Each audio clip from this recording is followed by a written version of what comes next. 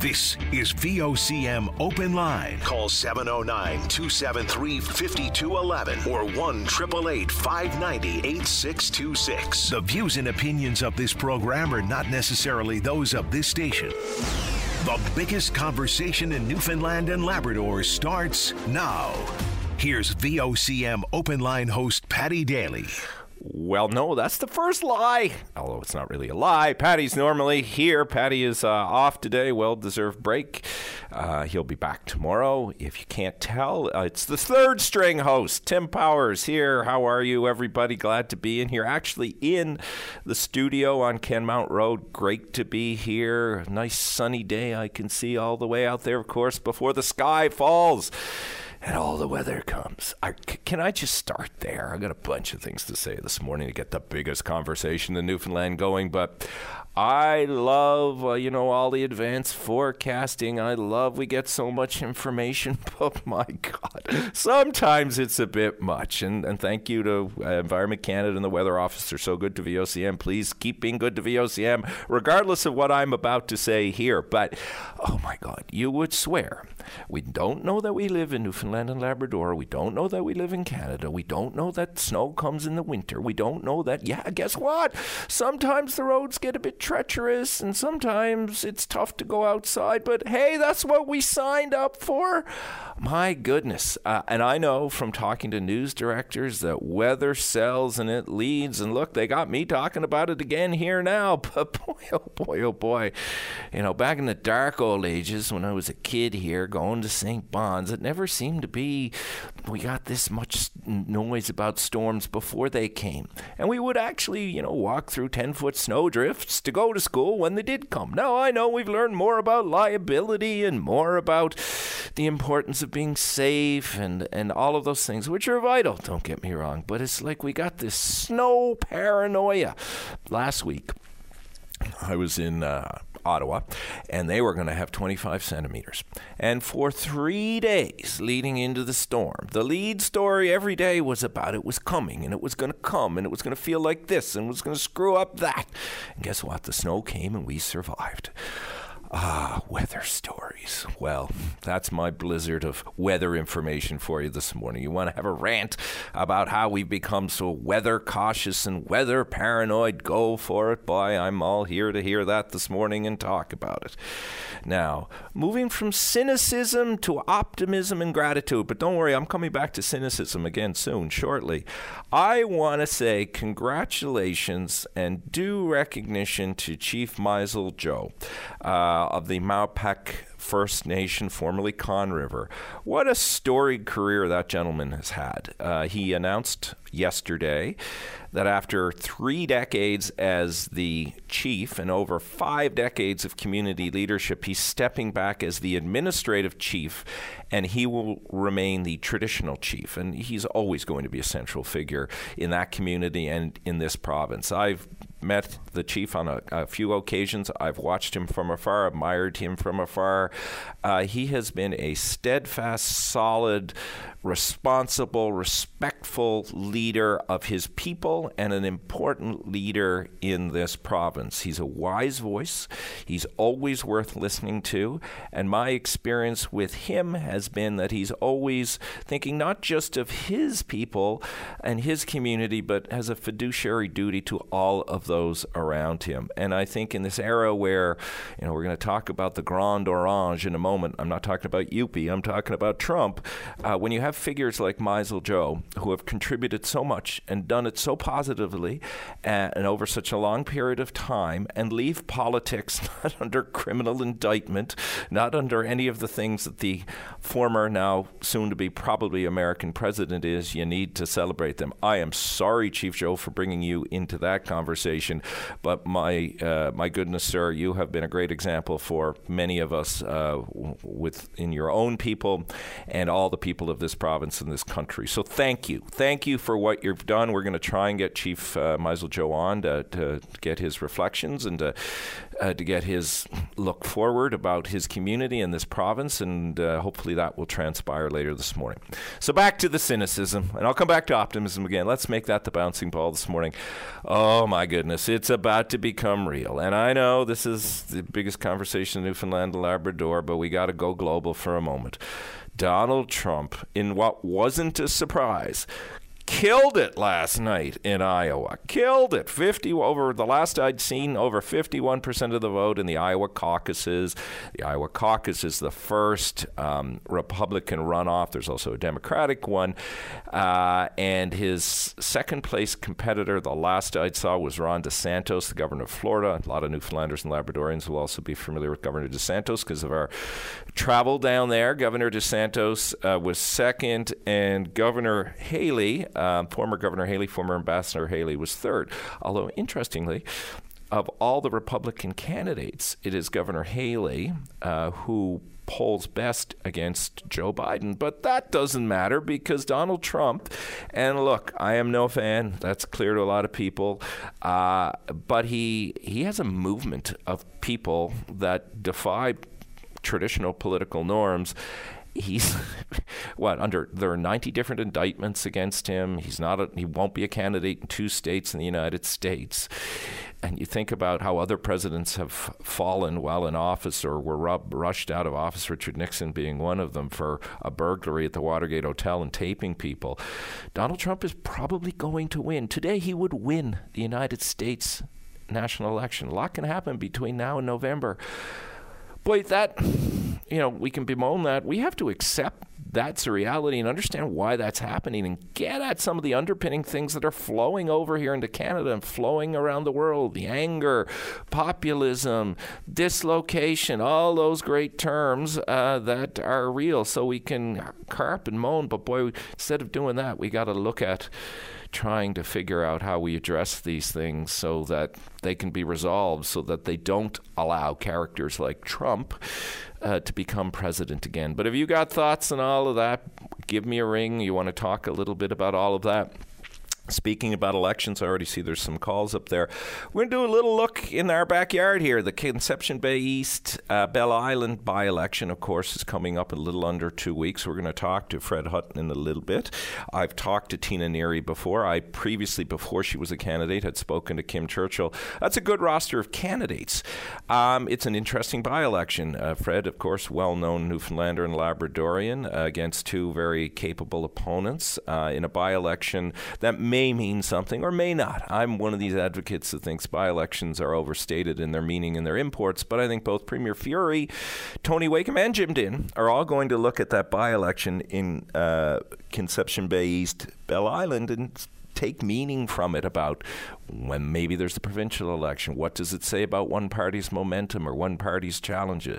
It's getting some attention. And what are some of the issues there? But I tell you, every time I sit in here, it's the summer, you hear about the Bell Island Ferry. I'm sure that's an issue there. I saw a clip last night where healthcare, which is an issue in every part of Newfoundland and Labrador and Canada, is playing to the fore. But I got to tell you, and I think all candidates are guilty of this, we're still selling people a bag of goods, right? This whole notion that there's going to be, and I'm sorry to break the bubble if you live under this illusion, that there's going to be a quality of some healthcare service everywhere is nonsense. And that's not because people don't want to deliver it. Don't get me wrong. It's because it's, demographics, affordability, reality of proximity, geographic location, all these things do that. And I hope if you're a voter, you take it upon yourself to call politicians out who say to you, oh yeah, you're going to have what you had 10 years ago. Nonsense. And shame on you if you don't call them out. We have to change. The province here, provinces elsewhere, regardless of political stripe, are making healthcare service delivery changes. And yes, that's annoying and that's angry. And we want to live in this world where, we can go to a mile away and we can get the best healthcare services that are available. Boy, go to an emergency room in any part of this country and you'll find out that's not true. And unless we are prepared to give up other things and prepared to focus on making this the number one issue consistently, we are going to have to deal with the reality of change. So it's really kind of frustrating when you see politicians promising, again, regardless of party, that, oh, yeah, we're going to make it like it was. I call nonsense on all of that. But hey, what do I know? I'm just a citizen. So we're going to talk about that, talk about the by-election. We're going to have Amanda Bittner on to get her take on what by-elections mean or don't mean, and your take. I see there's already somebody there who wants to talk about all of that. Now, another positive, optimistic thing. So glad to hear for the people of Corner Brook in that area and the people of the province and this region, Marble Mountain's opening. Now, hopefully, the lightning opening this week, hopefully that lightning chair lift is going to work. I know they had some troubles last year, but it sounds like it's going to happen. And who cares that it's, January 16th today? It'll be January 18th. Marble Mountain's important to the economy of the province. It's important to people in the city of Corner Brook, the surrounding areas. Glad that it's open. Hopefully the weather will cooperate. Hopefully we will get to have a good ski season and hiking and snowmobiling and all of those things that are important to people, and get to showcase the province. There are a lot of people who will come to Newfoundland and Labrador, if you don't mind the exorbitant cost of flying and all the bells and whistles you need to jump through, to go skiing in Corner Brook. But if you're there and you want to talk about that, I know there have been challenges in the past and conversations about how you revitalize Marble Mountain, what you need to do there. That could be part of our conversation today. The other part of our conversation could be housing. You heard Brian talk about it on the news. You will see from most of the news outlets today stories of housing ministers' meetings. The Atlantic housing ministers met with Sean Fraser, their federal counterpart, yesterday. One of the things coming out of that meeting is the government has a housing catalog. In that housing catalog, there are different constructed, I don't want to just say prefabricated, because there's different ways to build houses out there that the government is going to encourage people to build, particularly in Atlantic Canada. Will that help? Will people take them? Will it address the housing shortages that are out there and that are present? Do you think we're doing quickly enough on housing? I know people, again, have different views on all of those things, but I welcome that. Again, there's a lot of lip service on housing, too. Like healthcare, it's one of these things, I'm going to use a word that people don't often like. Housing. You need to be patient. I know that it's not, that may seem condescending if you're somebody living in a tent in a park right now, and I don't mean to be condescending about that. But the reality, which you know better if you are unfortunately somebody who's stuck in a park living, is it takes time. And again, dedication. It can't just be the political shiny bauble of the day. So we will talk about housing if you want, because I think we should. Linked to housing, and now if we do this, I want it done responsibly. Immigration. Bank economists, if you look at the front of the Globe and Mail today, if you get it online, because of course we don't get the paper version here in the province, bank economists saying the government has got to figure out a more effective way to manage immigration, because we've had spikes in immigration. Now, I'm all for immigration increasing because of the labor issues and the broader benefit of bringing more people to this country, because we all eventually, historically, did come from somewhere. We need to talk about immigration, though. One of the gripes, about immigration at the moment is that it's having an impact on housing, and people who have been here longer are not getting access to houses. New immigrants don't have access to houses. That creates all kinds of social disorder. The federal Minister of Immigration, Mark Miller, this past week on CTV's Question Period, said was very open and offered a lot of candor on the state of dysfunction in the system.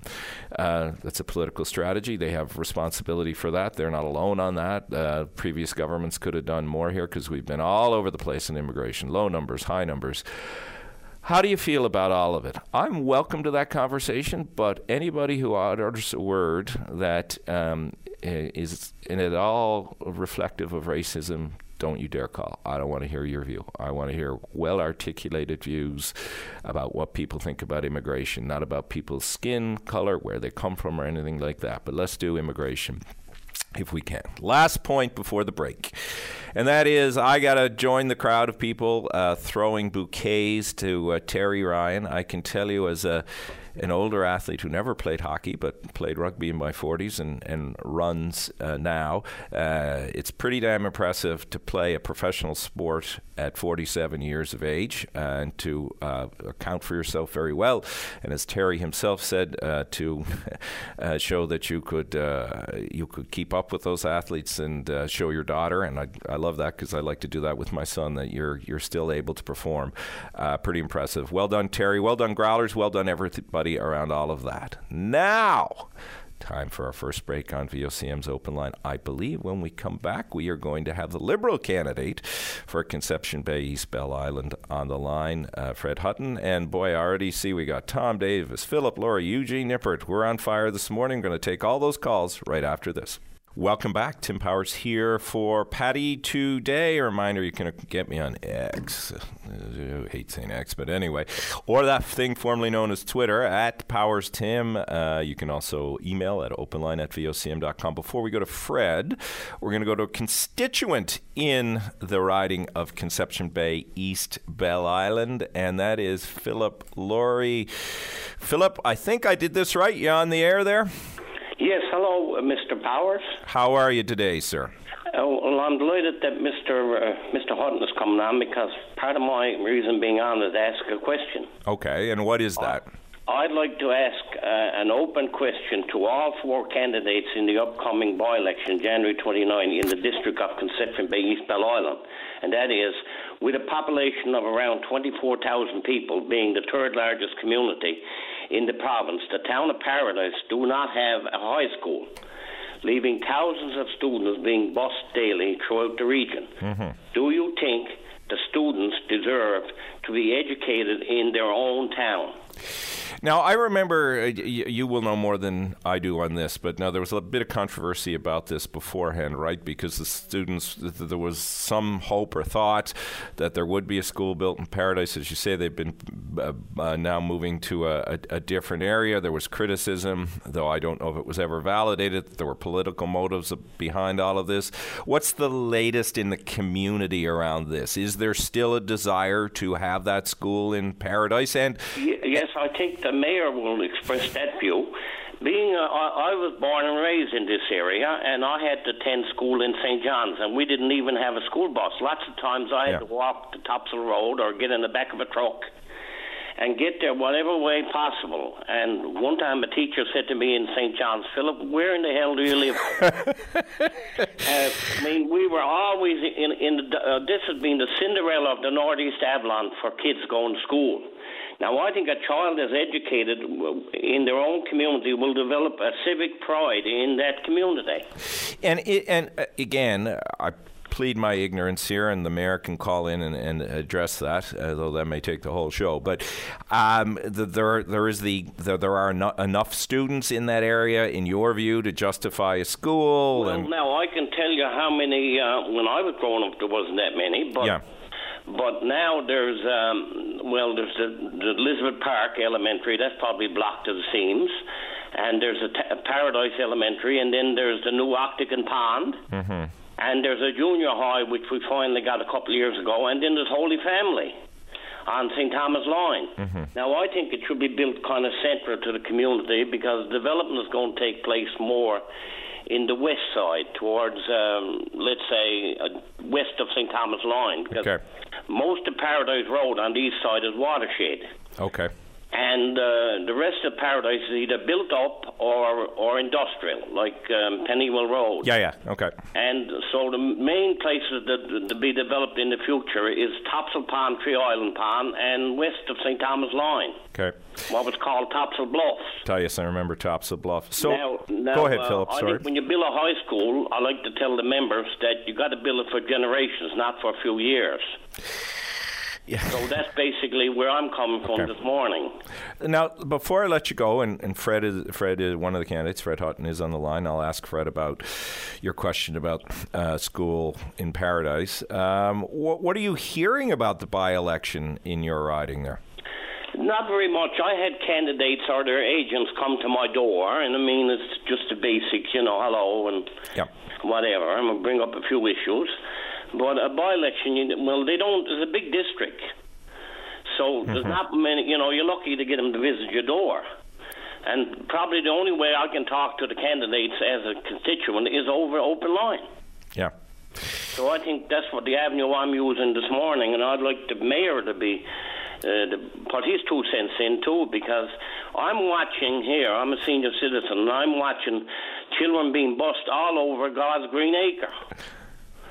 And I'm saying to myself, is there any improvement when I went to school in St. John's in the early 60s? So, Philip, where in the riding are you again? Sorry, I missed that earlier. I'm in Paradise is made up of 4 communities. Okay.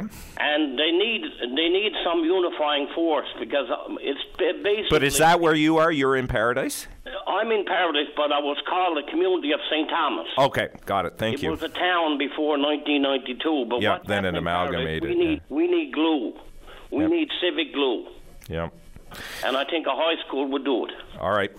I will leave it there, and I'll go right to Fred Hutton. Thanks for the time. Thank you very much. All right. Good talking to you, Philip. Take care. You're welcome. Bye. Oh, so this is going to be fun. Role reversal. And God, my friend, and still my friend, my colleague for a while, Fred Hutton and I have known each other for over 40 years. And he's done lots for Newfoundland and Labrador. And now he's got his name on a ballot.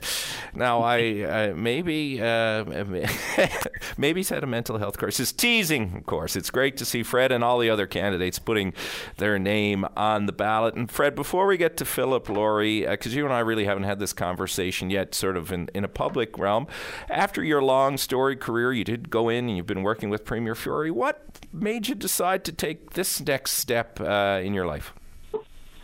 Good morning, Tim. It's great to be on Openline, and it is a little bit of a role reversal here. I've interviewed you many times in the past, and look, if I may, just for a very brief second, in your preamble, you mentioned Chief Missile Joe, Sagama Joe from Conn River. Everybody across Newfoundland and Labrador knows him.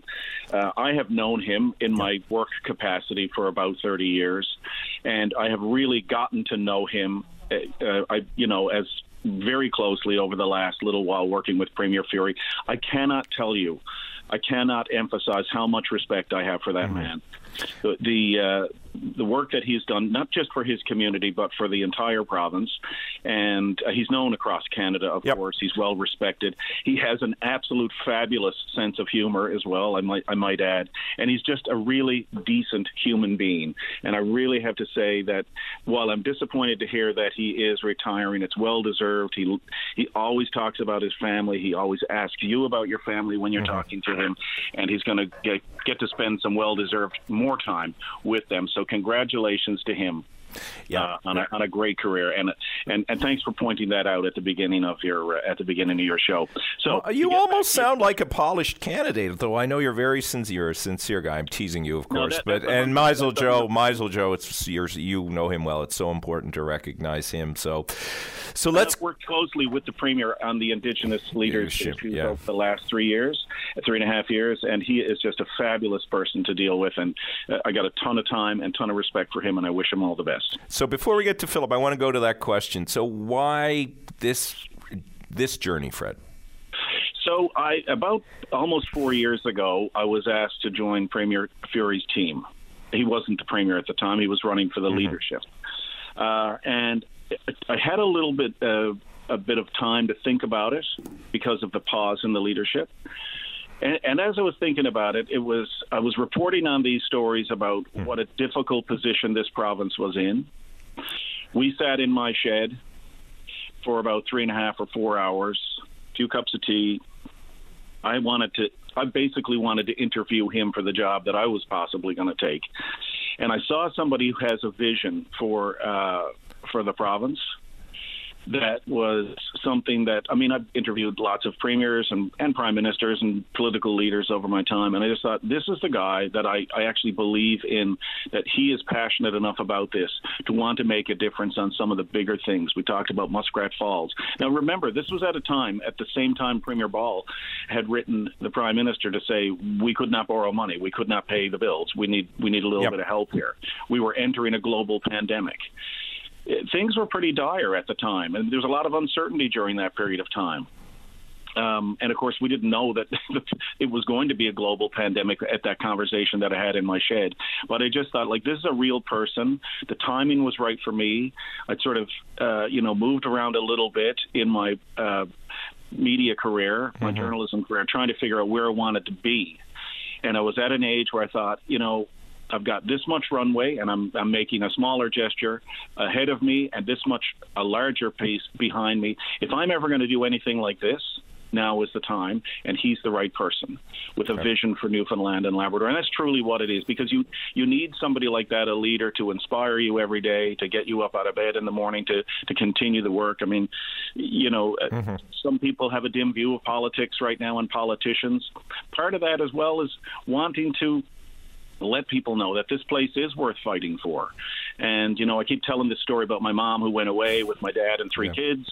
And, they were living away. Mom got pregnant, but although Dad worked at a hospital, she insisted on coming back to Newfoundland, back to, our home here in Portugal Cove, where they were, to have me, so that I would have a birth certificate that said Newfoundland and Labrador on it. And I mean, like, honestly, I know that sounds corny, Tim, but like that, I'm so glad she did that. Yep. No, I get that. I'm proud of that fact that she wanted to do that. She's from Catalina, and she was a staunch Newfoundlander. And, obviously born before we were a part of Canada and before we were called Newfoundland and Labrador. So that it kind of lined up. And then over the last few years, just listening to and watching and being at the Premier's side in his own district, knowing what MHAs do and what they face. I live in this community. I've been here pretty much my whole life. My parents were here. My grandparents had a house out here, aunts, uncles, sisters. My son has a house out here now. We just love the area. And I know everybody here pretty much. I mean, not so much on the Paradise side. I do have friends over there because this is a huge district, but it just seemed like the right fit at this point in time. And I love politics too, right? I mean, I love it's hard not to do the job you did and people don't appreciate that. I'm sorry to cut you off a little bit here, but you know well the clock. So we got about two minutes. I want to do 3 rapid fire issues. I know it won't do justice. Let's start with the caller. The Paradise School, lots of, the desire to have a high school in Paradise. Where do you stand on that and why? In full support of it.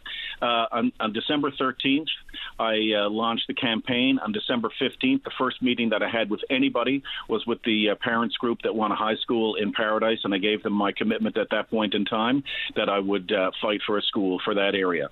Okay. I drive across St. Thomas's line dozens of times a year, and I'm going over there now, and you have no idea how many houses are in there. There's 4,300. Oh, really? Okay. As part of this district. Yeah, it's a large part of Conception Bay's Bell Island.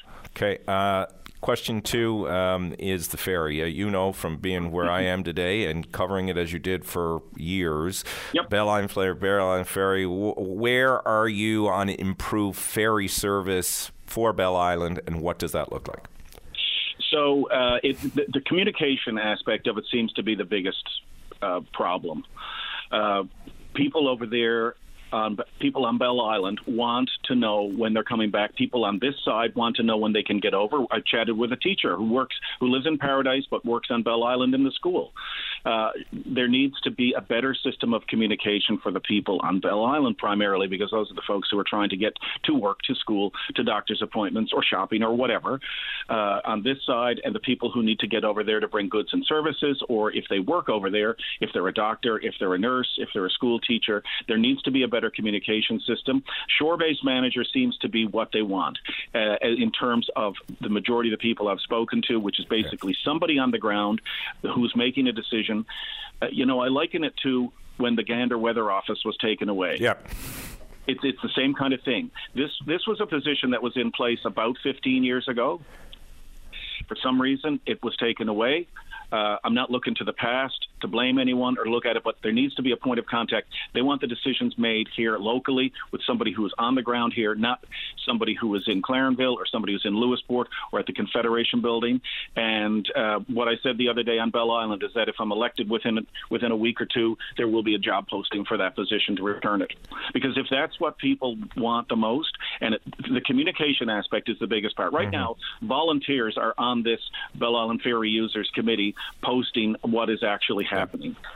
Yeah, most modern services don't work like that around the world. All right. Now, there is 511, right, obviously, but there's people who are actually there wondering what's going on, and they're there, like people who live down Mary Noseworthy, one of them I'll just mention. Okay. Her posts are visible on Facebook every day. All right, last one, and you got less than a minute to deal with this, and it's the biggest public policy issue in the country with housing, and that is healthcare. I saw aspects of I think it was the debate in Wabana about bringing back emergency rooms and the like. I think politicians, and you always try to get them to be forthright about what people can expect around healthcare. What can your district expect from you when it comes to healthcare service provision?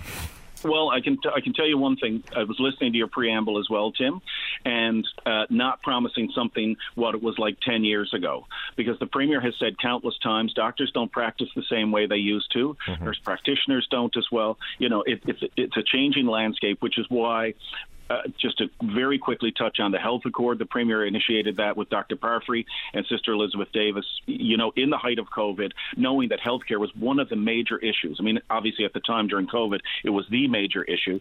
But I mean, if you look at the situation over there, the ferry is the lifeline. Fix that first and make sure there's better communication and at least a better feeling about it, that the decisions are being made on the ground on either side, whichever side it happens to be on. I mean, right now there's 3 nurse practitioners over there with a new one starting soon. We've got, I think, 2 out of 6 of the full-time permanent RN positions are filled. We've got 6 out of 7 permanent full-time LPN positions. There's the PCA positions. Both of them are filled.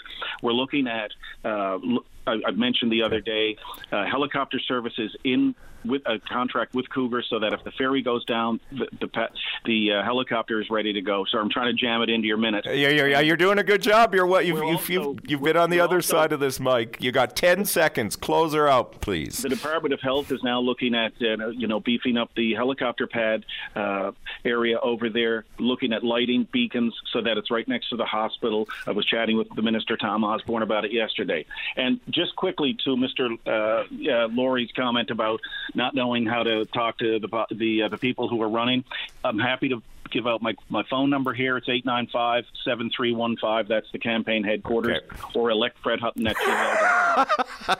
You've learned a few things on the other side of the chair. Anyway, the teasing aside, good luck to you and all the candidates. It's not an easy race. You're obviously all working very hard. We will keep reaching out for updates. Thanks, Fred. Good luck. Jim, I appreciate it. Listen, one of the things that I think I'm pretty good at is listening. I've done that my whole career. People have trusted me with that, and that's what I'm going to continue as their MHA. All right. Take care. Thank you. Take care. Bye. That was Fred Hutton, the Liberal candidate for Conception Bay East Bell Island. We have been talking to all candidates throughout. We will continue to do that. Sorry for going a little long, but there were some key policy questions to get at there. When we come back, we will talk to St. John's Mayor Danny Breen about these safe community grants right after this break. Start your day off right. Get the latest updates on news, traffic, and weather conditions, plus interviews with today's newsmakers. Your go-to source before you get on the go. 5:30 to 9 a.m. weekdays. Your VOCM mornings. Boy, I tell you, I miss coming in the studio here, because when I do it at home, I only had the cat. Now I had like 4 people run in and give lots of instructions. See, this is why you should go to work. This work from home stuff isn't as fun. All right, we got a lot on the go here. And as I said, I'm going to go to Mayor Breen and then Eugene and Tom. I will take you after, but fair warning, I'm going to take 6 or 7 minutes with the mayor, because I have a lot of things to raise with him. Don't worry, Mayor Breen. It's not Law and Order. It's not going to be too brutal. But anyway, how are you this morning, Danny? Doing great, Tim. How are you? Oh, good. I don't know if you've heard the story from your city manager, but it was very funny in October. He was in Europe at a conference, and we accidentally bumped into each other at the Vimy Memorial. The Beaumont Hamel Memorial. I was there with a couple of colleagues, and I looked in the distance, and there was Kevin. That guy looks familiar, and there was the city manager of St. John's, legitimately on duty, paid for it himself, not trying to get Kevin in trouble, but it was so funny to see two Newfoundlanders, and I know I've known you and Kevin for a very long time there. So Beaumont Hamel brings us all together. It certainly does.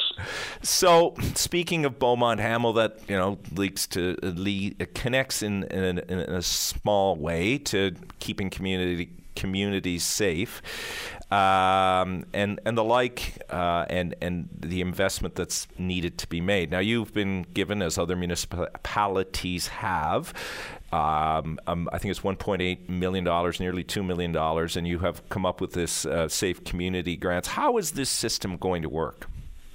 So what happened is Public Safety Canada came out with these grants to look at the underlying causes of safety in our community and the health of our population. So our goal is to have a healthy, safe city.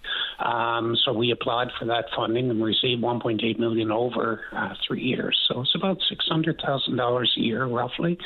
Of that, $450,000 a year is designated for grants to community organizations. So the first thing we did is put together an open discussion, a roundtable discussion, and then we asked for applications and are appointing a steering committee made up of people in the community, the people that are working in this area each day. Mm-hmm. And from that will be applications for various grants on various aspects of building a health and safety community.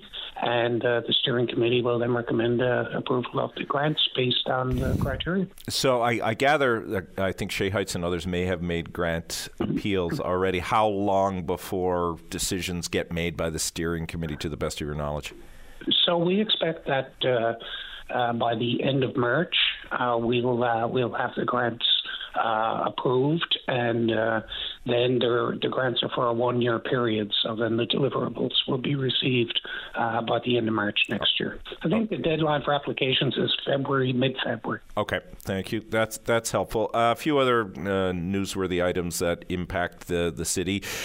Announced, I think, last night or yesterday, the moving of the regatta next year to coincide with the Canada Games. The regatta, if I understand correctly, is going to be July 30th, I believe. And then the games, of course, are in August. How does that affect the holiday? Will the same approach be taken that rain or shine? If the regatta goes that day, then there's a civic holiday. Just some background on that, and why, maybe a bit more detail on why that decision was made. Yeah, so there's a number of reasons why having the regatta the first Wednesday in August, which falls into the 2025 Canada Games, can't operate efficiently. And one of those is just resources. If you look at the resources that go into running a regatta, those resources were also going to be tied up at the Summer Games. So it's so we approached when we were putting in the bid, we approached the regatta committee and requested that we move the regatta forward to the week before on that Wednesday, and that'll also be the holiday. So it's been done only twice before, once for the 77 Canada Games and once for the Queen's visit.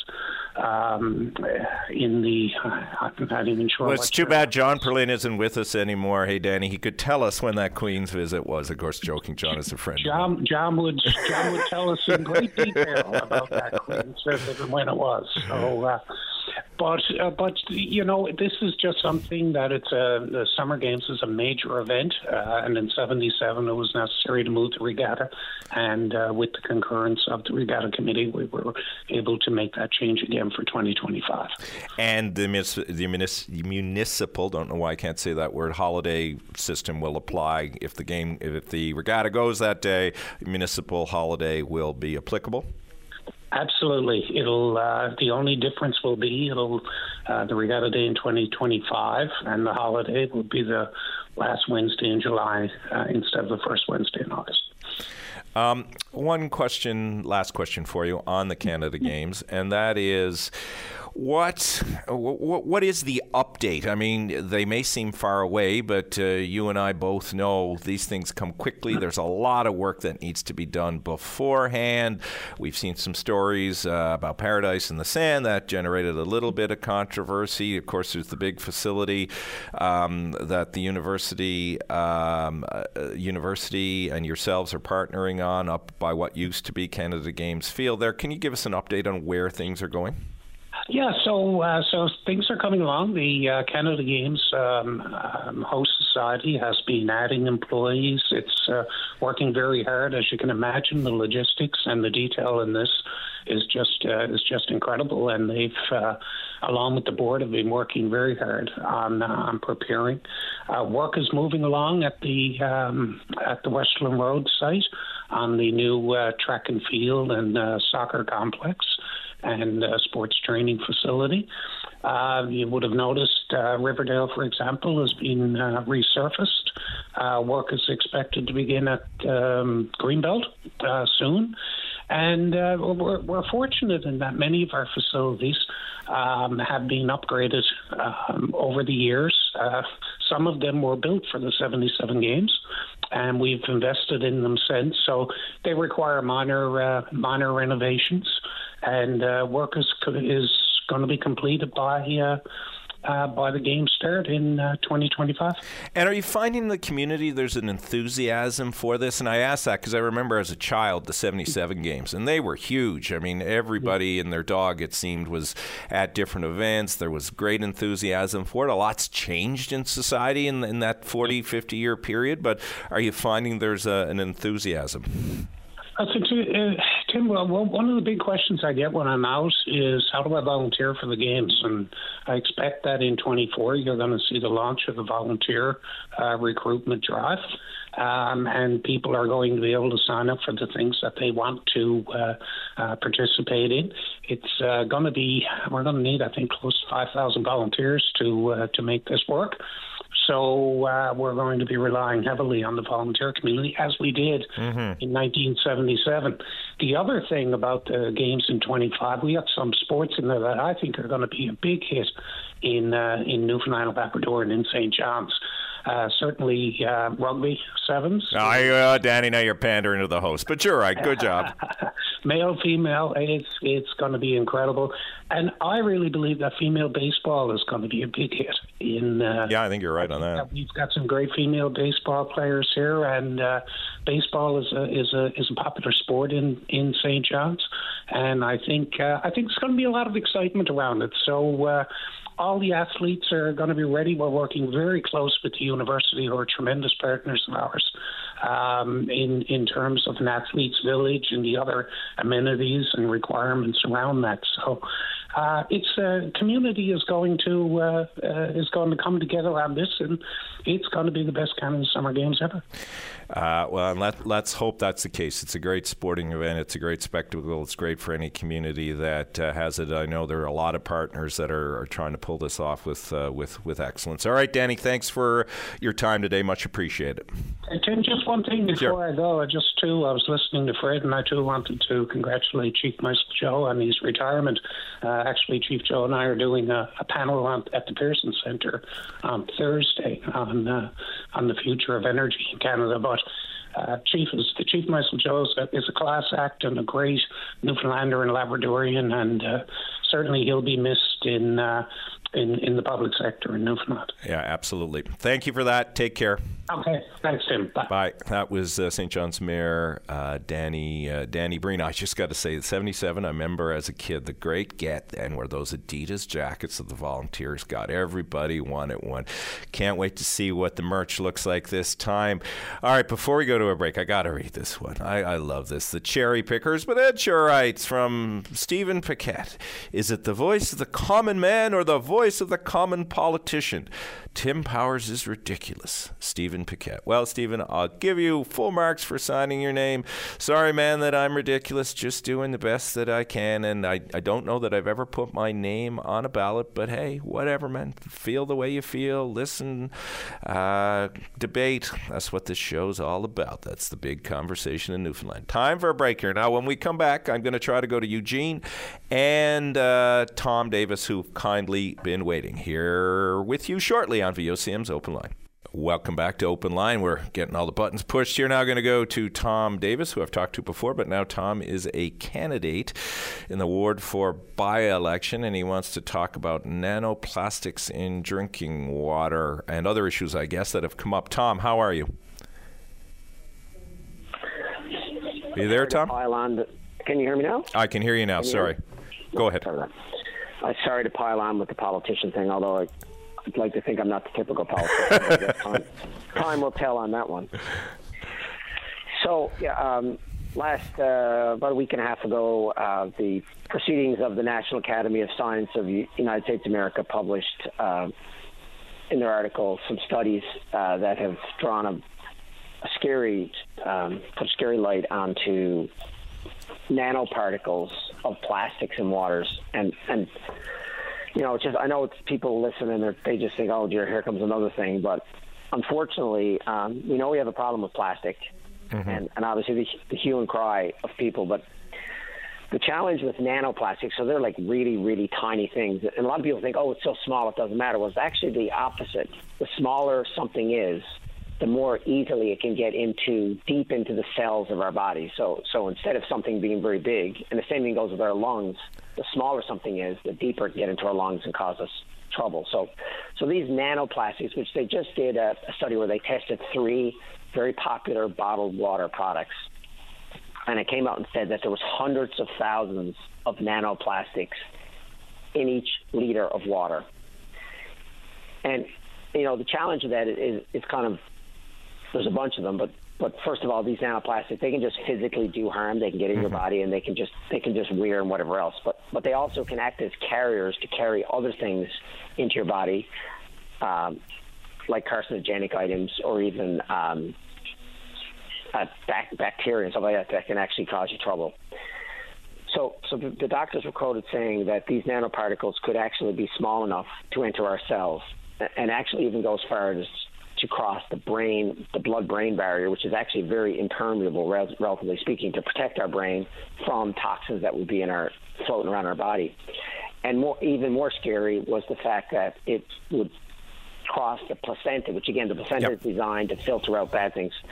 And there's another study that showed that pregnant mice, within 24 hours of either breathing or eating plastic, the baby mice in their baby would have plastic in the brain, heart, liver, kidney, and lungs of the developing baby. So all this being said is what can we do? Well, unfortunately, there's evidence now that shows that even the air that blows off the ocean or off a lake or just off the land has plastics in them, because unfortunately a lot of the plastic, even if it goes to a landfill, it leaches out into the water, it blows into the air.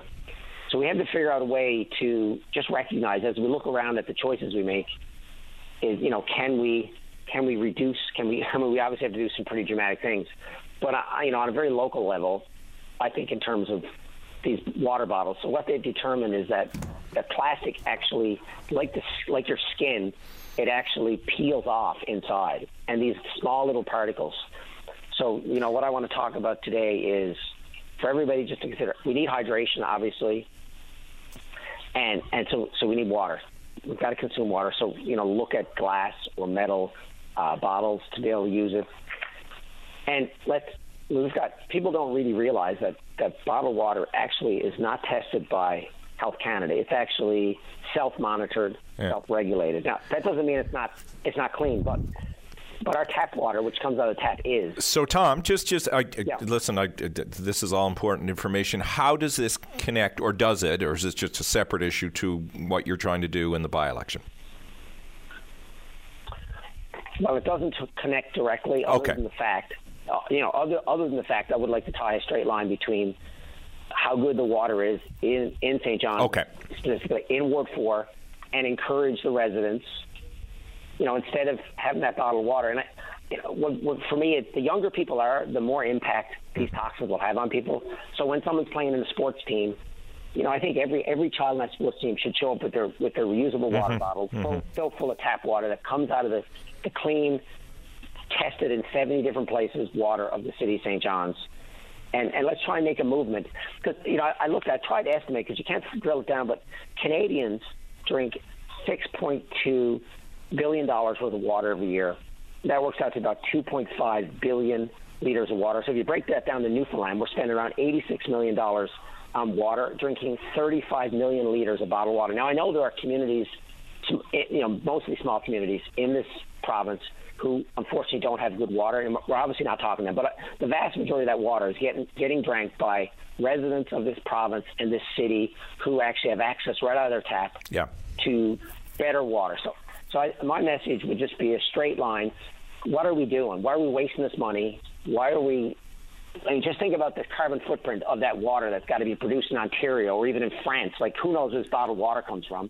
And it gets transported, and then we then go to the store, buy it, spend our hard-earned money on it, go home, put it in our fridge, then we drink it, then we throw it out, and then we have to pay our municipalities then to haul it, get sorted. Then we're going to truck that to some recycling place. Maybe it gets recycled, maybe it doesn't, or maybe it leaches into our water streams. I think we can do a lot better, and I think if we just stop and think about it, I'm hoping what I'm saying is going to resonate with people. Okay.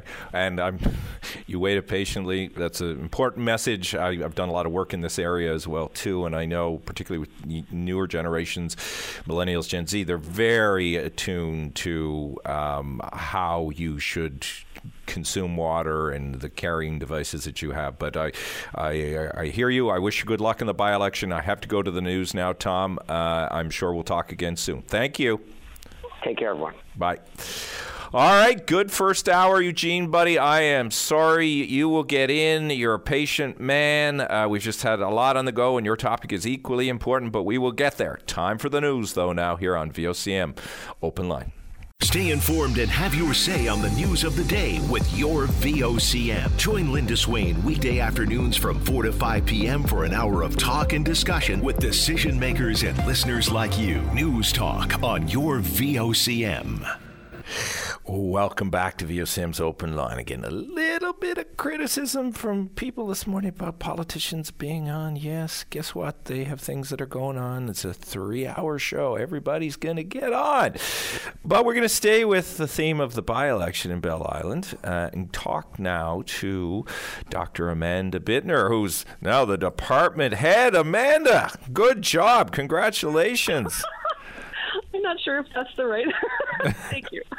Well, we all know about the administrative side of it all. Yeah. I'm sure that makes you happy, but they haven't shut down your brain, so that's a good thing, and that's what I want to tap into this morning. And look, you and I have seen lots of by-elections everywhere, all over the country. We have a by-election here that is arguably high profile. We have the former Conservative leader, David Brazel, who long represented Conception Bay, East Bell Island, stepping down. We have a roster of very good candidates contesting the seat, one of whom was very well known in Newfoundland and Labrador, Fred Hutton. The spin, as you know, is that this may be a bit of a litmus test for whether there's an early election in Newfoundland and Labrador or not, given the toxicity of the federal Liberals and the desire of provincial Liberal parties, be they in Newfoundland and Labrador or elsewhere, to run before Justin Trudeau and his federal Liberals go to the polls. So tell me if this by-election means anything, or what do you think it means? What's your take on it all? Yeah, I think that's a great question. I mean, by-elections are always a little bit challenging to kind of generalize from because there's such a small snippet of the overall picture, and they're happening at a time when a lot of folks are not thinking about elections because it's not election time. And so often we see by-election turnout is not as high as it is during a major election. And so folks' attention to what's happening is not the same as it is during a regular election. So, if you're running the government or if you're, thinking about calling an election, you don't want to draw too many conclusions from the outcome of the by-election because it may not translate completely. But certainly I think that, in this situation where the government has fielded a candidate that one can only suggest they think is a star candidate. Mm-hmm. He's been working with the premier very closely for the last few years. Everybody knows who Fred Hutton is based on his long career in, the media. So I think that he's got a lot to lose, basically, is the way I would put it. So if he doesn't win, even though it's currently or it was just held by a PC, then that's a big symbol for the government to really think about, okay, now what? What are we doing? What's going to happen? How can we pull our boots back up or whatever, socks back up and really make this big? But I think, it's not easy to be a voter these days. Life is tough for everybody, and life is complicated, and everything costs $1 million, and even mayonnaise costs $9, and it's hard to just feed your family and function on a daily basis. And so I think it's been a hard time, relatedly, to govern. There's a lot of problems that people have that governments definitely can't fix. And there's a lot of things that governments can fix, but yet they're not. And so everybody's kind of frustrated. It's like a big old pot of stew of frustration right now, I think, across the country, here and elsewhere. I tell you what I also find interesting about this is the communities that are part and parcel of this district. My experience with those communities is they're some of the most active and vocal around issues that matter to them. And we may get a different twist when it comes to voter turnout because, as you rightly point out, it's often lower. What kind of impact might the advocacy and the engagement of those communities have in this by-election? Well, I mean, elections are here to give people a voice about how they want their communities to be run, about what issues are important to them, about what they want governments to take seriously. And so the more, putting on my kind of professor hat here for a second, the more that voters are politically engaged, the more that communities come together to have these kinds of conversations. And there's a reason why elections are so important. And it's not just to sort of see governments change or to have some chance to elect somebody new or the same person or same parties or whatever. Part of it is that increased dialogue and debate that comes from when parties are out there canvassing and putting their ideas out there and asking voters to tell them what's important to them and so on. And so that's been happening. And that is really good. The fact that folks are coming out to some of these debates, the fact that people are saying, okay, look, this is important to us. The ferry in Belle Island is important to us. The fact that we have no garbage removal for the winter, that's just bananas. And so there's issues that are real issues that affect voters, and that voters have a chance right now to sort of say what they think. And I think that's really important that voters actually take that chance. And I think you're right. Newfoundlanders and Labradorians are very political people.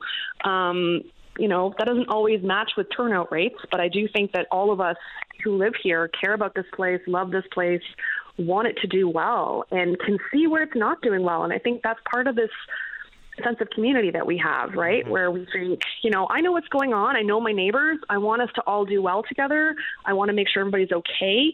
And frankly, Tim, there's a lot of people that are not okay in this province right now. Absolutely. So that's a big thing. Just on a separate issue, but it's something you've done a lot of work on, a lot of excellent work on. It's really fascinating to me, like as a subtext of this by-election, we have 2 female candidates and 2 male candidates, and you've long been an advocate, and rightly so, of more equality in politics, and you've written well about the barriers that are often there to women trying to enter politics, and we're still way behind in all of this. Anything you can import in terms of meaning? And both these candidates also very well known locally, have seen as advocates and champions. What would you like to say about that? What I would say is that we have here in this by-election a number of really high-quality candidates who have done a lot for their communities, regardless of their sex or gender. And I think that is great. And so what we want to see is parties putting forward strong candidates from across all kinds of socio-demographic factors, So yes to gender, yes to race, yes to diversity in general. And I think that the more that parties can do to bring forward their best candidates, and because, you have to actually convince people to want to run. Yeah, and which is not easy in this day and age. It's not easy. No, it's not easy at all, because it's a hard job, and it's not a nice job at all times. And I'm sure that all these candidates know on some level that there's going to be some difficult moments, and have experienced them themselves from the stuff that's, that they've been doing so far in the community.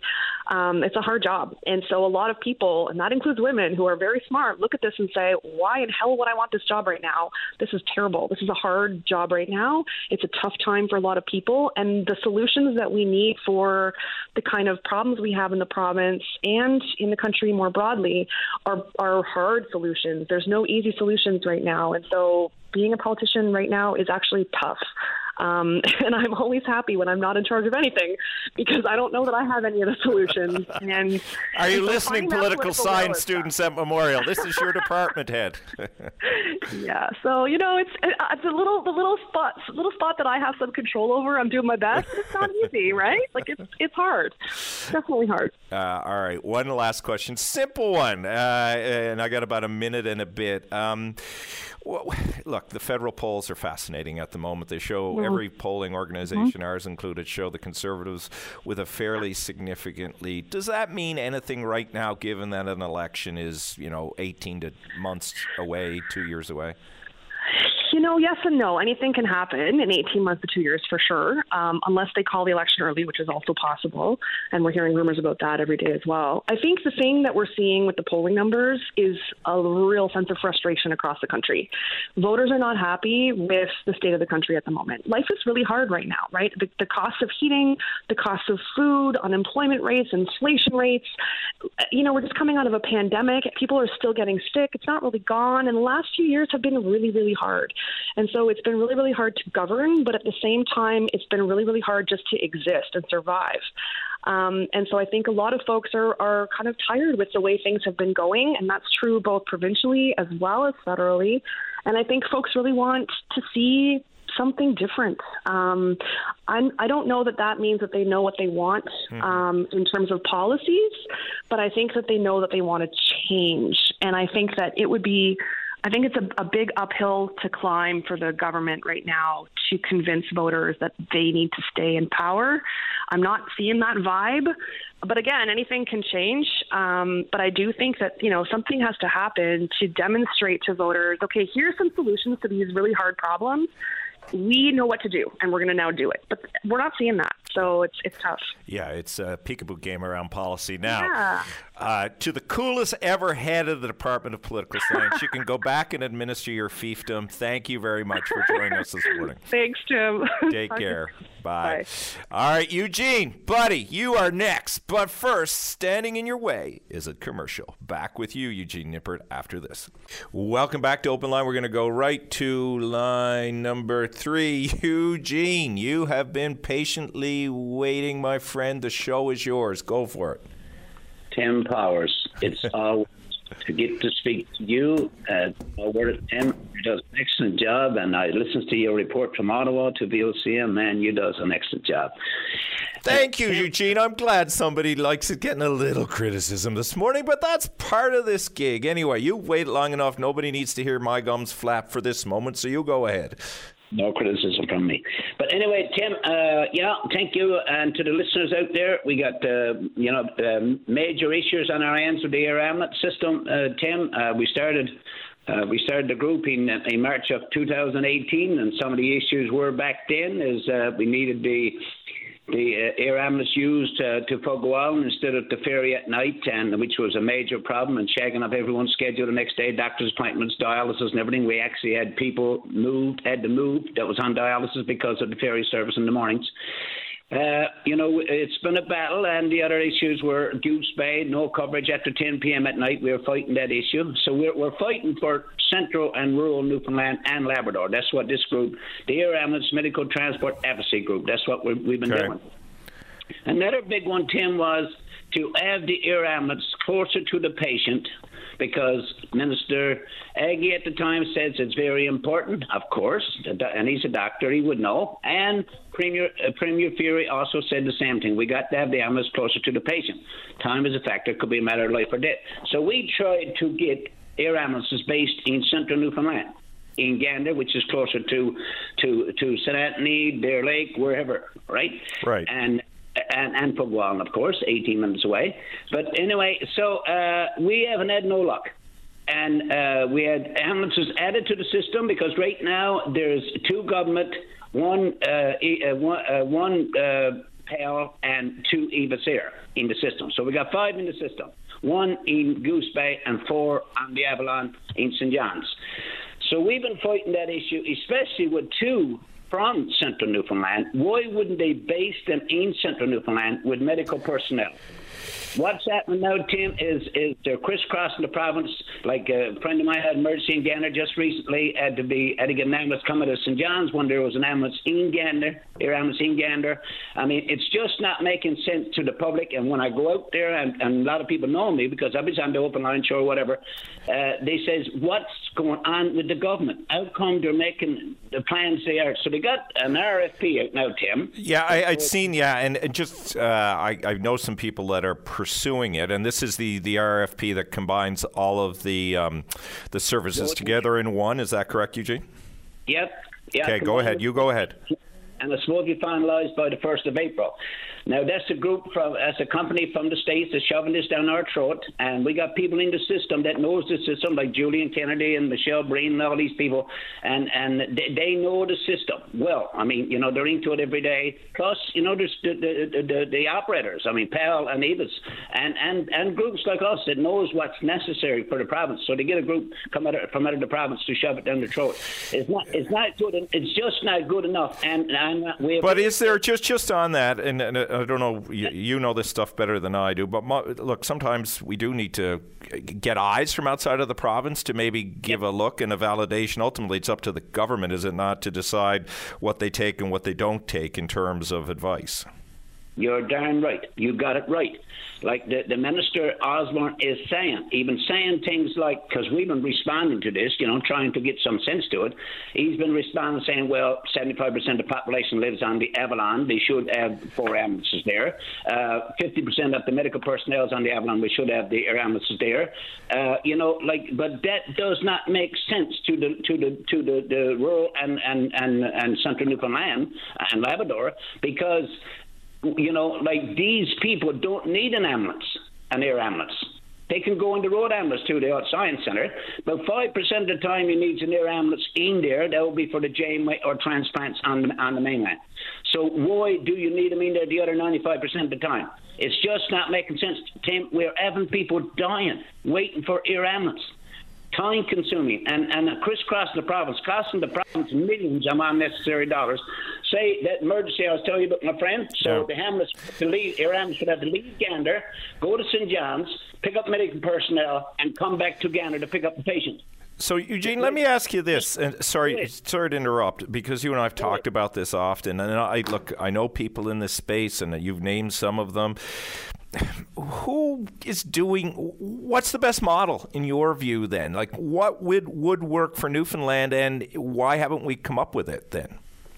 Because the bureaucracy in the system, I guess, is not listening. Because Minister Aggie has said, when he was the minister, that it's going to get done. The Premier said it's going to get done. And now we're dealing with Minister Osborne and Minister Abbott.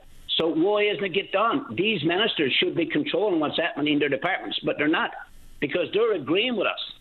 And it's not getting done. So you'll hear things on the radio like that. Now, yesterday, he came up because he had a meeting with the mayor of Gander, who's been fighting this issue also to keep the jobs in Gander and keeping air ambulances in Gander. Said that the Heart Force or whatever they're calling it. Yes. The Heart Force, this is the next one he came up with. The Heart Force system is going to be in Gander now, and they're going to be refueling. Well, come on, boy. Yes, sir. That's going to be a lot of jobs, no doubt about it.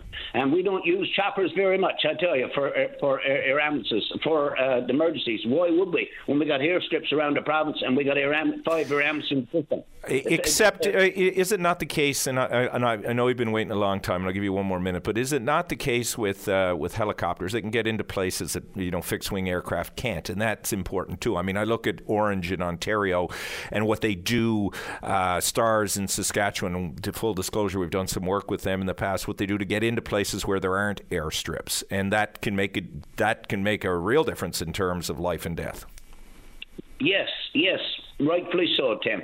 About 5% of the time, you would need helicopter site like the St. John's, or probably down in Arbor-Breton or Burgeo or somewhere like that. But you're saying fixed wing can do the other 95% of the time.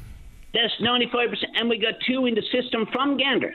Okay. We got 2 in the system from Gander, and they won't base them in Gander. So they're in St. John's on the tarmac with no terminal building, and they won't let them go into government terminal building, and they're froze over with freezing ice, with freezing rain, and they got to be towed over to be de-iced. All these things are happening, and then the patient is waiting for the ambulance. It's just not making sense.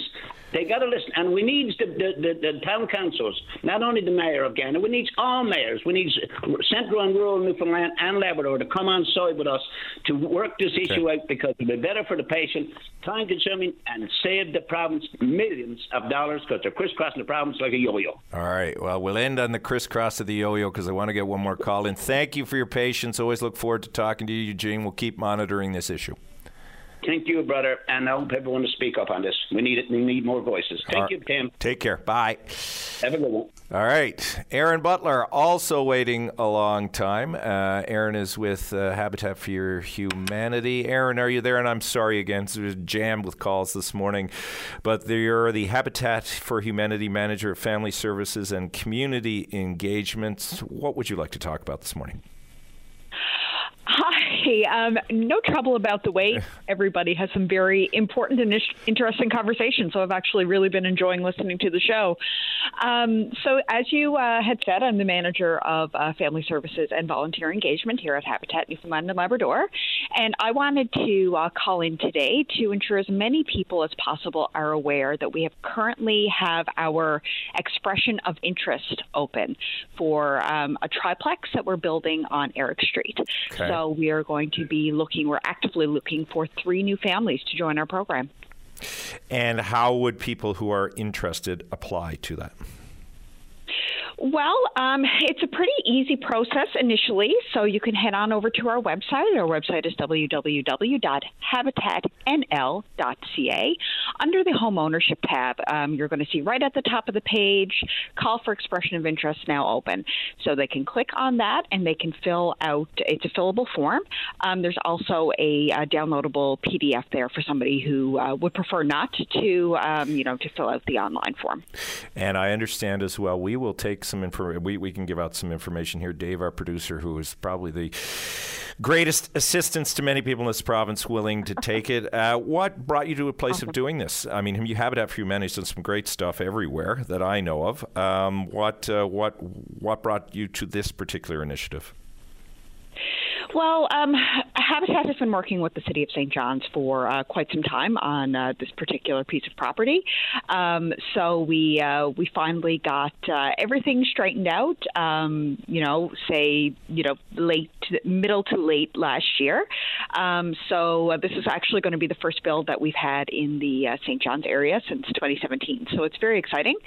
We're in the very early stages here now and ready just about for framing. So it's a very exciting time and really exciting to get some new families on board. Well, we hope you get a pickup. As I say, you guys do fantastic work and you create opportunity for people that they wouldn't otherwise have. And thank you again, Aaron. You had to wait a long time. I'm glad you enjoyed the conversation, but glad we got to talk to you too. Thank you. All right. Thank you. Take care. Bye. You too. Bye. All right. Time for a break here on VOCM's Open Line. Back with more of your calls after this. Welcome back to Open Line. Again, a lot of commentary this morning, and again, I'm sorry if people aren't liking this, but it's important to have around Chief Meisel Joe, who is stepping down as the administrative chief. He has been there in that role for 30 years and prior been working in the community for 50. One of the people who would like to speak about the chief is Senator Judy White, a new senator. I've not yet had the opportunity to talk with her or meet her, but I'm happy to have her on to talk about Chief Meisel Joe. Senator White, how are you? I'm great this morning, Tim. Good morning. Good morning. Tell us about Chief Meisel Joe and your experiences with him and how he is viewed. Well, thank you for the opportunity. Chief Meisel Joe is probably the most spiritual person I know. He's a doctor, he's an elder, he's a Sagama. He holds an honorary law degree at MUN. He is the Order of Canada recipient. But most importantly, he is a kind, patient, and very humble person, which is not usually seen in leadership and leadership roles. Certainly not. And he has a fabulous sense of humor. I think it was Fred that mentioned it earlier this morning, and I concur, because he is, and humor is certainly very much part of our culture, and he brings that to all that he does in spades. And what will his legacy be? Not just for his people, because I think he's made enormous contributions there. Excuse me, but he's made enormous contributions to the province and the country. Absolutely.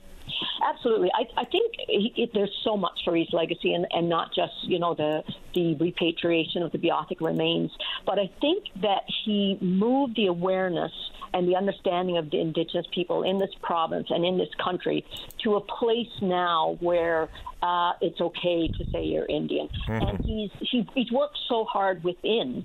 I am a senator because it was Chief Joe's wish. Chief Joe was very adamant that, we need to see our faces, our Indigenous faces, in all these places where decisions make, whether it's at assistant deputy minister positions, within government, in the mining, the energy field. We need to be everywhere. So he very much, I think, epitomizes what Indigenous people hold dear, is that we look to the future and we look to the 7 generations. And I think that's Chief Joe's legacy. He's brought us to that place where we can still look forward now. And it's interesting, Senator White, you said something there that really resonated with me, and that is it always, whether it's Indigenous or non-Indigenous, wasn't always the case where male leaders encouraged female leadership aspirants, particularly 30, 40 years ago.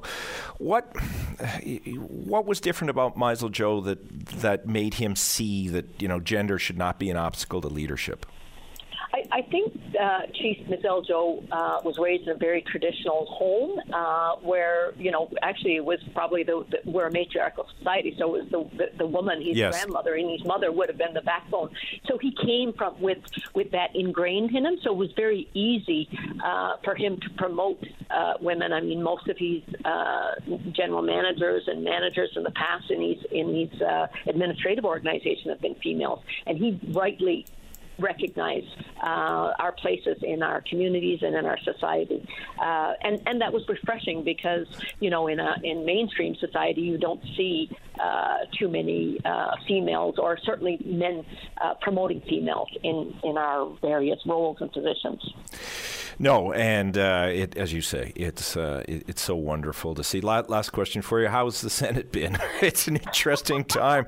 I mean, that's a simple one. How's it been so far? Well, I think we should meet in Ottawa and have that discussion. That's definitely another conversation. It's been seriously though, I feel quite privileged when I walk in there every day, and I'm the first one there, so I'm still on Newfoundland time every day. But it's been a fabulous experience, quite a learning experience, I have to admit. But one that I'm enjoying immensely.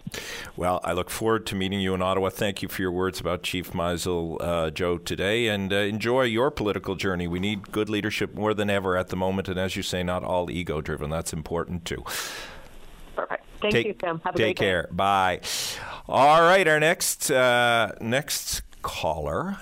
He's been on the radio a bit these days because he's speaking about an important issue, is the opposition House Leader for the Conservatives, Barry Petton, talking about the PC caucus withdrawing from the Election Reform All-Party Committee. Barry, I've heard this story in a couple of different ways. I've heard your version. I've heard Minister Hogan's version. If I understand your version of it, and please correct me where I'm wrong, I know you will do that, this thing just wasn't really going anywhere despite all of the words. There hadn't been meetings, progress was slow, and you weren't sensing a substantive commitment. Minister Hogan says that's different. But anyway, let's focus on you and your take on this right now. Do I have most of that right? Yeah, and actually a pretty good synopsis, Tim. Actually, you have... Yeah, I mean, you're correct when you say. I mean, we, back in 2021, I mean, after that 21 election, it was, I mean, let's be honest, probably in the case of the pandemic election, it was chaotic. There was people, lost the right to vote or perceived right. There were a lot of unanswered questions. There were a lot of things that went wrong. We all seen it. That wasn't being political. We all saw it, seen that issue. And I had a 96-year-old lady in my own district, never got the right to vote, lost her turn to vote. And it's something that'll stick with me forever. And I've talked about it. My caucus here, me say this often. And it was near and dear to me, especially a female, and that woman, strongly believed in her rights, and she lost her right to vote, and I firmly believe it was chaos at the elections office caused that to happen, and it stuck with me, of course. But Tim, to the committee, I mean, we originally wanted an investigate and full investigation on an election, throw it all out there, let's get an independent person go in and have a deep dive and ask questions. When it was raw, emotions were raw in the spring of 21, prime time, get it done then, and that's when people were more engaged, were fresh in their minds, they were willing to talk. Government, in their wisdom and their right, as a majority government, decided they didn't want to go that route. They so they appointed an all-party committee, which we reluctantly agreed because NDP backed away because they didn't think it was, it was going to work out. As we've come to that realization ourselves. But we, in a spirit of goodwill, we continued on, and me and my colleagues from Abermain and Cape St. Francis, MHA's Conway, Armor, and Wall, we decided we would stay there as a caucus and hear it out and try to do better, because, I mean, this Election Act needs to be modernised. And what we've seen, Tim, is really nothing short of, we've had, I know I've read somewhere the minister saying about consultations, and I agree with the extra consultations. We wrote letters, we made calls, I spoke to the minister repeatedly numerous times. We didn't feel the consultations were adequate. I mean, you had 40 people. They don't engage in that one across the province of Newfoundland and Labrador, and 40 people. But they've done it almost a year later in a 30-degree temperature. Newfoundland, as you can attest to, when you get the temperature in 30 degrees in Newfoundland, you're not worried about politics and elections. I mean, we're in a different mindset. We're trying to enjoy the weather. So we said maybe we should move that out to September, October, when people are more focused on those issues, which fell on deaf ears. So then when we come up in the spring of 23, we wrote a detailed letter expressing our concerns, and the letter is there to anyone wanted to look at it. And that was met with, we had a meeting on it. I don't even know to discuss the letter. It was it was kind of an adversarial meeting, actually. I had with a couple of Liberal members in the room at the time, and I just said, well, very good, we move on. So then people got to realize it wasn't any intentional play for us to wait this long. We were dealing with a leadership race. So, I mean, our leadership never ended until like October. Next day, we're in the House Assembly. So this issue of us staying or going on this committee, this has been something that we've been throwing around our room for a long time. This is useless. We haven't had no input. So, we decided after we met last week, we're going to pull away from it, which makes sense to me. We should have done it before now. And then we get a meeting invite to come in and talk about the proposed changes. Now, Tim, I'm on all-party committees, and anywhere where you get an all-party committee, everyone's supposed to throw this on the table, have discussions, let's see what's right, let's see what's wrong, bring it back to your individual caucuses, have that discussion back and forth. That's the way they're supposed to work. And then at the end of the day, we'll come to an agreement. If there's anywhere where there's a grey area or uncertainty, the chair and government has the power, they have more members than anyone else, they can override that decision if they feel strongly. And that's fine. We go in there eyes wide open for that. But that's not what happened, Tim. And we got the meeting invites. We do want to bring us in type of proposed changes. I mean, the minister then gets on to say that he contacted every MHA a year and a half later, but we're representative of our caucuses. Each of us are representatives of our caucuses. And I submitted to the online portal for Engage NL. I submitted my concerns. I put them in my one in as a written issue. And I know I had others do it as well. Now, whether the numbers were 20 or 10 or 200, I don't even know what they were. They weren't very high. The minister, my old problem with it all was the process. So, I called the minister yesterday, and before I issued the release, and I chatted with him. I told him what my concerns were. I didn't believe in blindsiding him, and I told him up front what the issues were, and we agree to disagree, and we got a great relationship, and we move on. So, the minister, he made those comments, and I get it, I understand that. But the fact of the matter is, Tim, we can't be rubber stamping blindly agreeing to, decisions that of importance of election reform and just rubber stamp stuff. It's not the way we do business. Barry, a quick question on this, and John Hogan, the minister, is welcome to call into, and he certainly was on the news earlier. How do you get the public to care about this? Because you know the experience with this, my experience with this. Everybody, unless you've been screwed, like the woman you referenced, or you're an hardcore electoral reform advocate, most people don't give a damn about this stuff. So give me your pitch as to why people should care and what they need to do. No, Tim, it's a good point. That's the issue, and I think the problem was we lost it in time. That's what we felt right after when the House convened in the spring of 21, when everyone, it was a regular conversation in coffee shops and people who chatted about it, and social media world, and that was about the election situation. When people was raw in people's mind, that was the time to strike. By delaying, and that was our concern from the get-go. The longer this went on, I think we were quoted saying that the longer this goes on, this issue will become exactly what you're saying. People will be disengaged, and hence this is what happens. So, I hope the government comes out with a good piece of legislation, and if we'll debate it in the House, and we'll have no problem if it's a good piece. We're not there to be obstructed, but to have our names attached to something we had no input in. Even if it is good, that's not fair either. So that was our decision. So it is what it is, I guess. All right, we'll leave it there. We'll watch it, Barry. Thanks for the call today. Look forward to chatting with you again soon. Kim, if I can have 1 minute, I know you're I love you guys. All right, no, I'm not finished. I've got something I want to say. All right, you can have 1 minute for good behavior. I just wanted to remark on, Fred Houghton actually I read it on an article today, and actually he made reference on the debate on Ballan this past weekend that if you need your roads paved, if he's a member, he'll just pick up his phone, call the Minister of Transportation Works, and it'll be done. I thought that was offensive to anyone in the House Assembly, even his own colleagues who would need roads paved, and I listen to them all the time, they're dire need. That harkens back to Joey Smallwood days when Joey'd say that if he stayed in the one spot long enough, the spreader, during election time, the asphalt spreader would go over your boots. And you've heard that quote, we all have. Anyway, I just thought that was disingenuous, to be quite frank with you, and we all fight and we all lobby, each 40 of us do, for individual districts. And to say you're up in the Premier's office and you've got a good relationship with the Premier and you're going to make a phone call, I thought it was disingenuous and it's not fair to the process, and it's not fair to his own colleagues, or anyone else in the House Assembly. And I thought it was a poor taste, and I think that I know he was on your program earlier today and this morning, and I figured it was a fair ball to make that comment, and Fred should know better. He's up in the Premier's office, he's working with the Premier, he knows the way this game works, and I thought it was not a good comment. All right, I'm sure he's hearing the knuckles rapping. The only thing I would say in his defense and other politicians' defense, not the first time or the last time, I suspect, that we'll hear that, but your point is fair, Barry, and good on you. Anyway, good to talk to you. We'll look forward to talking to you again. Thank you, Tim. All right, take care. Bye. Okay, that was Barry Pettin, and can't drop him there, Dave. You can do that for me. And coming up after the break, Miss Tuck wants to talk about home care, so we will talk to her after the break here on VOCM's Open Line. Welcome back to Open Line. It's been a great show so far. Yes, we've had a lot of politicians, but that's all right. That's what the producer does to me. I get them all when Patty's away, and that's okay. But now we're going to talk to Miss Tuck about home care. Hello, how are you doing this morning?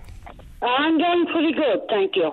Well, that's great. What home care, what specifically is going on in terms of your interest? Okay. What I'm saying is, what I want to express my feelings about is, how come, I'd like to know the answer to this, and I want a straight answer. If anybody could answer it for me.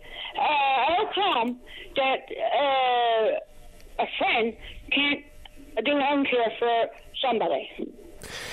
Well, I guess they can, but I don't. I get. Yeah, but see, what I'm saying is, she got Parkinson's disease, and she took me in as a friend. I've known her for years. And she took me in as a friend. I had nowhere to go, and I had nowhere to put me head. So over the years, she got Parkinson's disease, and she needs 24-hour care. And what I'm saying is, I was talking to home care people, and they tell me that I cannot work for her because I live in their house. And how am I supposed to get anywhere with no car, and I can't drive, and get anywhere to do anything? And I have to live in with her because there's no other way. Hey, where am I going to live? She took me in as a friend, and so the answer is to me, they told me yesterday when they called here for the interview, well, you cannot work for her because you're living in. And I don't understand. I'm not family. I'm only a friend. I'm not family whatsoever. I'm not family. So the question is, what is the policy? What is the thing that in the system into the government?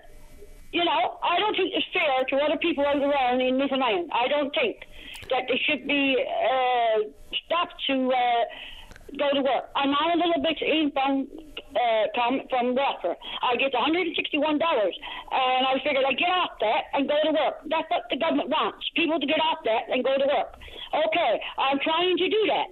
But they're telling me I cannot work with this lady because I live in with her. And I wanted to know, why is that? I'm not family. I'm not one bit in the world. I'm not a peck of family. Yeah, I'm only a friend. I don't know, Ms. Tuck. We will try and get your answer. I'm sure they have reasons, but I'm glad you raised it. I mean, what have you picked up when you've been asking this question elsewhere? Well, like this now, I'm not trying to be blunt or nothing. You can be blunt. That's what we like on this show. You'll be blunt. You know, I don't like to be sassy either, but you know what? Why is it other people can do what they like and get away with it? And when it comes to the honest person and a good person, it's not allowed to do anything. That's not fair to the Newfoundlanders. That's wrong. That's wrong, whatever. I don't agree. I don't agree. And I'm not a liar, and I will not be telling any lies about it. I'll tell the truth. And I mean, the lady that I live with right now is she needs 24 care in the system. And they're telling me yesterday when he phoned her, sassy little guy that phoned her from healthcare, saying that I cannot work for her because I live in with her.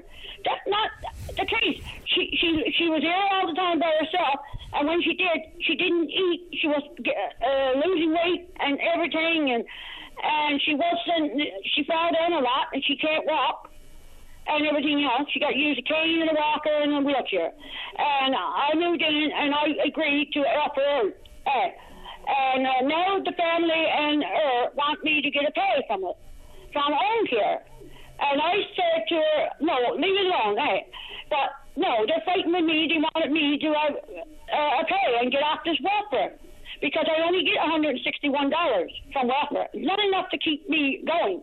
Okay. And you know, it's not fair. And the way I look at it, they put me down, they're putting all Newfoundlanders down. Well, nobody should. Listen to your point on that one. Nobody should be putting anybody down. And if the fellow, as you say, I think you used the word saucy, was saucy to you, that's not right at all. No, it's not right, my lover. No. And I think the answer that I want to know, right straight out, if anybody can answer it for me, my darling. There's people around the area that I live in is getting home care. They're working for their mother-in-law. They're working for this and that, and they're getting away with it. And here it is. I'm a honest person and a good person, and I don't praise myself up much. But you know what? Not only for me, but I'm saying it for the Newfoundlanders. They should be equal. They should be allowed to go to work if they want to get off welfare and get off this going on with living on streets and everything else. I think that there should be equal. Everybody should be working, you know, and get off this welfare because welfare is nothing. And you know what? They're telling me yesterday when you phoned here for the interview to come here, oh no, you can't go to work there because I live in here. I'm not family. I'm only a friend, and I moved in here because I had nowhere else to put my head. And the lady that I rode up with for years decided to take me in for the help her out. And now, in the last year, they've been keeping on at me, and I've been putting it off. And they've been saying to me that I need to get paid for what I do, because I do a good lot. I cook meals for, clean for, do it all. Like a home care worker. And you know what? They wanted me to get a pay. And her family, and because she got a sister that's blind, and most of her family is deceased now. And she got nobody, only herself. And I think that equal people should be, and give the people of the province a fair chance. All right, well, thank you. You've had a good chance, fair chance to make your case here. We'll see if we can do some digging to find out what else is, what might be at play here. I'm sorry, as you described it, that somebody was rude to you. That should never happen in any capacity. And but you know what? I want to know the answer. Why? Well, we. Friend can work for someone like that. Again, That's what I want to know. If they say yes to me, I can go to work there. Fine and dandy. I'll go back to the guy that was saucy, and I'll go back to him, and I'll say, now, what did you say to me? I couldn't go to work here. Hey, now you're the fool, and I'm the best one, and all that. Well, I don't think you certainly don't sound like a fool to me. Anyway, I will leave it there. I appreciate your call today. And like I said, put it out over your well, you've done a good job doing that this morning. That what the problem is, and see if anybody could phone in and tell me how the system should work. All right. I can know what I'm doing. Well, you've done a good job of putting it out there. I thank you for that. We will try and get you an answer. Thank you for your call today. You are welcome, and thank you for listening. And I mean, yes, I think that if people want to get off welfare, I think that people should and go to work. No, absolutely. It's important that people all have meaningful work. It's absolutely vital. No, I'm not a lazy person. I want to get off welfare. I want to get off this old system and go to work. And let someone else, Yeah, no, all right. I got to let you go. Ms. Tuck. You made a very good series of points. Thank you very much. Okay, thank you very much. All right, take care. Bye. All right, very passionate. And if you do know the answers to her question, please do call. She makes some legitimate points. Time for a break here, though, on VOCM's Open Line. We've got some news coming up and more of your calls after that. Welcome back to Open Line. We got lots of space for your calls on every topic imaginable. Right now, we're going to talk to Molly, who's going to tell us about a lost dog, which she may have found or is looking for. Molly, tell us what's going on with the lost dog, please. Hello, are you there, Molly? Dave, do we have Molly there? There you are. You there, Molly? I'm here. Yeah, I am. Go ahead. Okay, there's a black dog with a red collar on it. It looks to be probably an Irish setter type dog on Sequoia Drive in the Southlands, and it's running up and down like it's lost. So I tried to get it in my truck so I can bring it to the pound, but I couldn't get him in there. And you've just seen that? This is this morning, is it? Actually, this is right now. Like, I've been following him because he's been running across the street and that too. So I'm trying to keep an eye on him.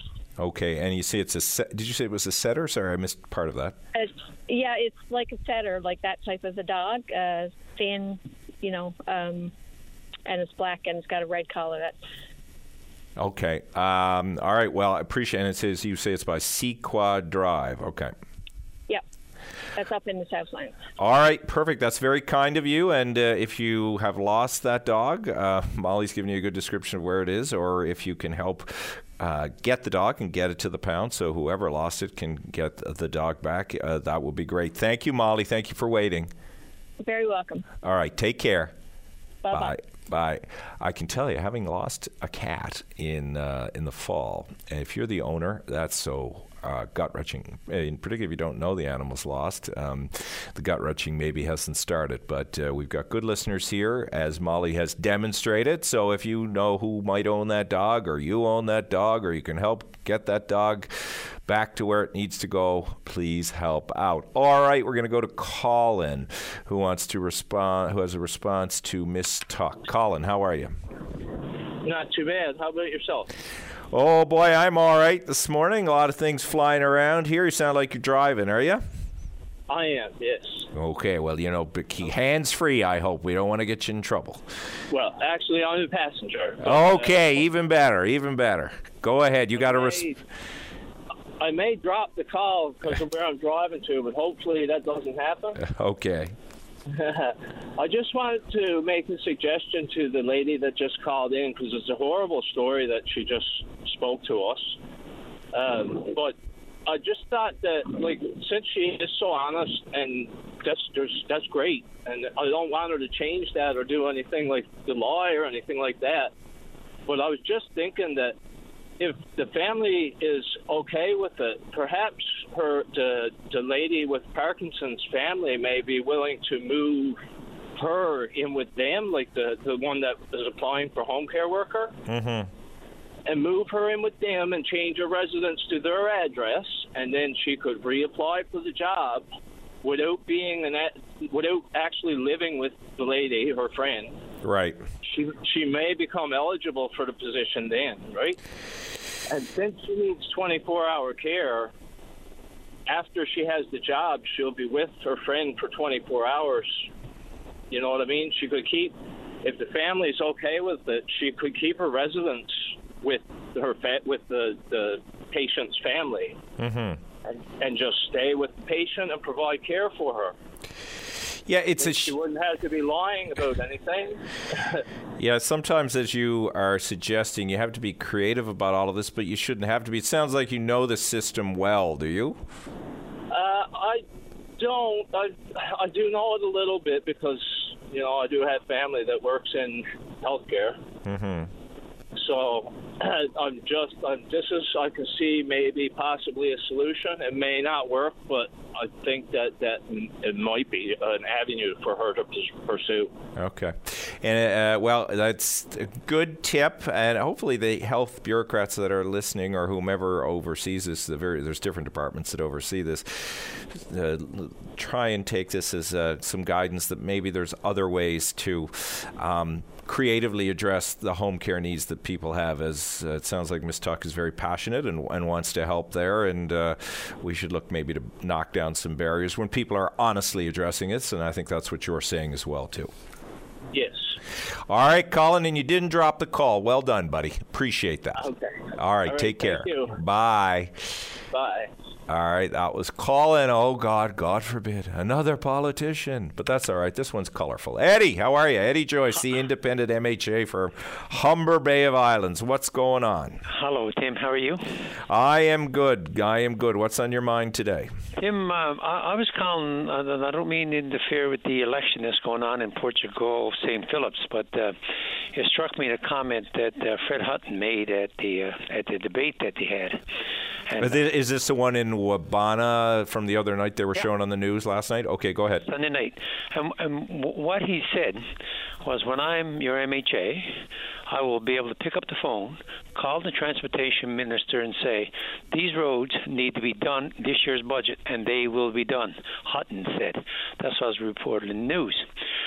I just want to explain the process. Yeah, because you're important to point out you're a former transport minister, so people should have that context. Go ahead. No, municipal affairs minister. Municipal affairs, sorry. But the way the process used to work is each region would send in their priorities to government, and then the government then would decide on the priorities for each region.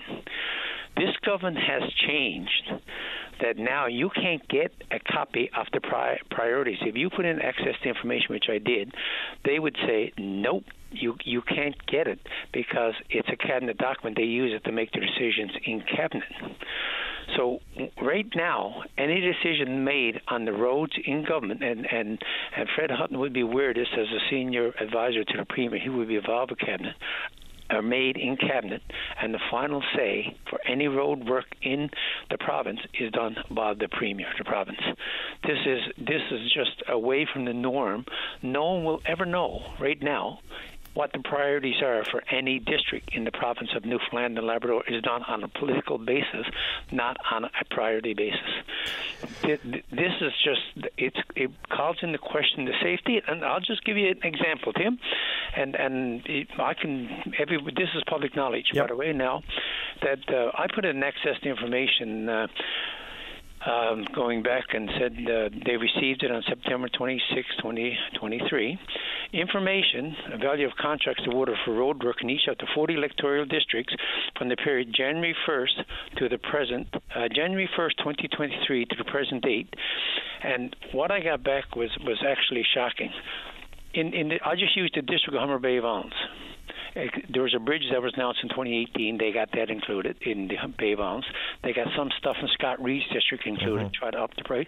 There's approximately $452,000 spent, all on recapping, just like taking out some filling potholes. That's it.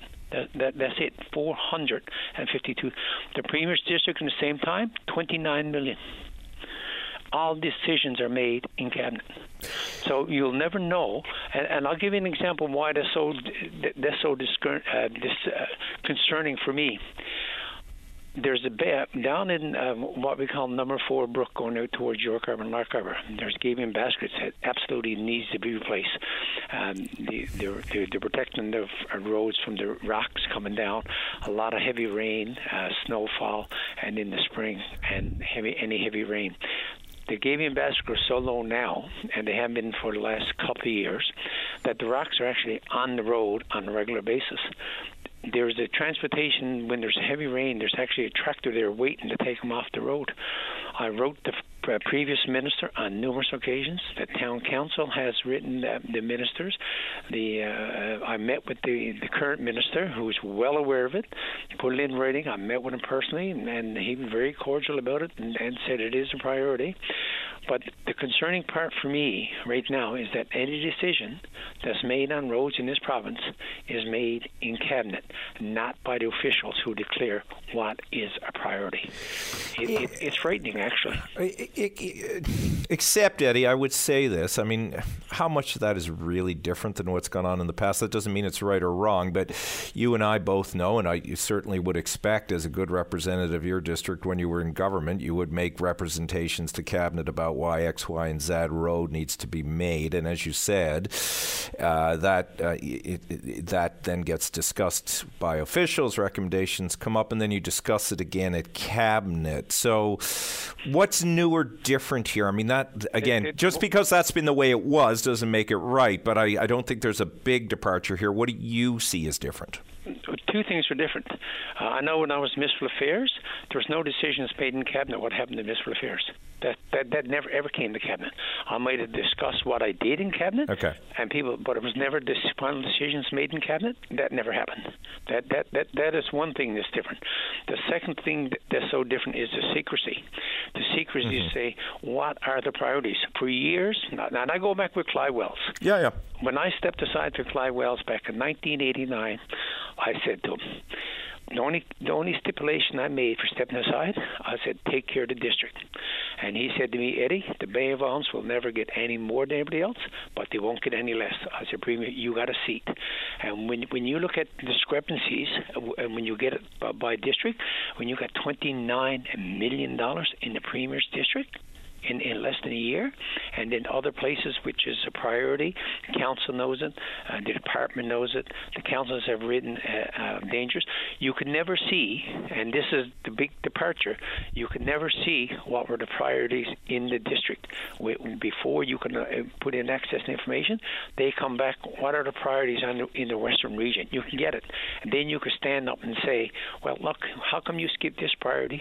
There's no accountability now. Right now, everything is done in cabinet. And for the Premier not to come out and say, this is not true for what was said in the debate, I'm not trying to interfere with the election one bit. But I'm just saying that if for a senior cabinet minister, he must see how this works. I can walk in the cabinet and say, I want this done. It mightn't be a priority, but it may be a political priority, and get it done. And I just look at the other thing. Look at the school in Portugal Gulf, St. Philip's, and this is all in the same vein. It wasn't even recommended by the school board.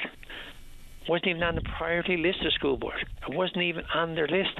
The school in Topsail was their priority. So what happens? Cabinet gets in there and says, no, we want this school in Portugal, St. Philip's, even though it's not recommended, even though it's not discussed, we want it. And it's in the Premier's own, and people say, well, that's where the Premier lives. Premier made the decision because Cabinet made the decision. And this is the problem, that now you got people, the money being used, and I always know roads was used for political. Yeah.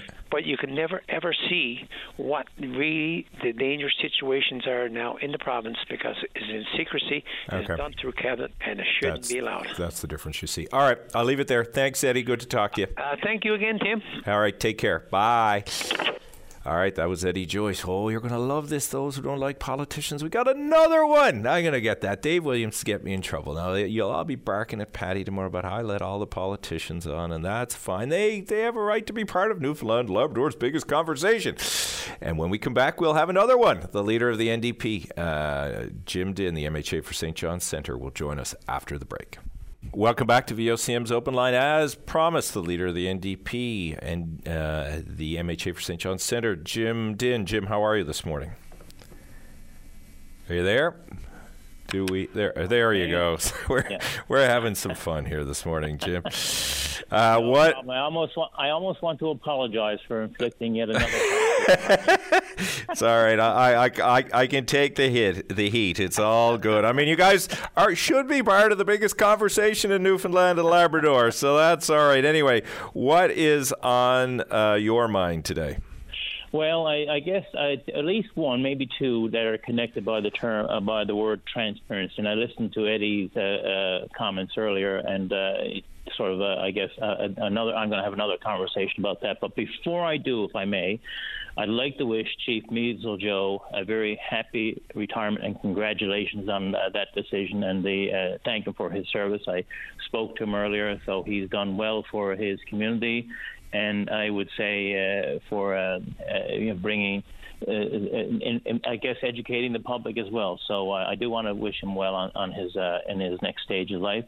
He's got grandchildren, great-grandchildren, so I can appreciate that desire to spend more time with family. Anyway. And you know what? The point I want to make, too, that you've just raised, I mean, I don't think people appreciate, and you're living it firsthand, whether you're a dad, a granddad, a mom, a grandmother, a sister, brother, whatever, it's tough on your family. This job is really tough on your family. Doesn't mean it should be a reason for not doing it, but it can take its toll, and we wonder why. I'm sure you deal with this in candidate recruitment, why people don't offer. It's largely because of that toll, among others.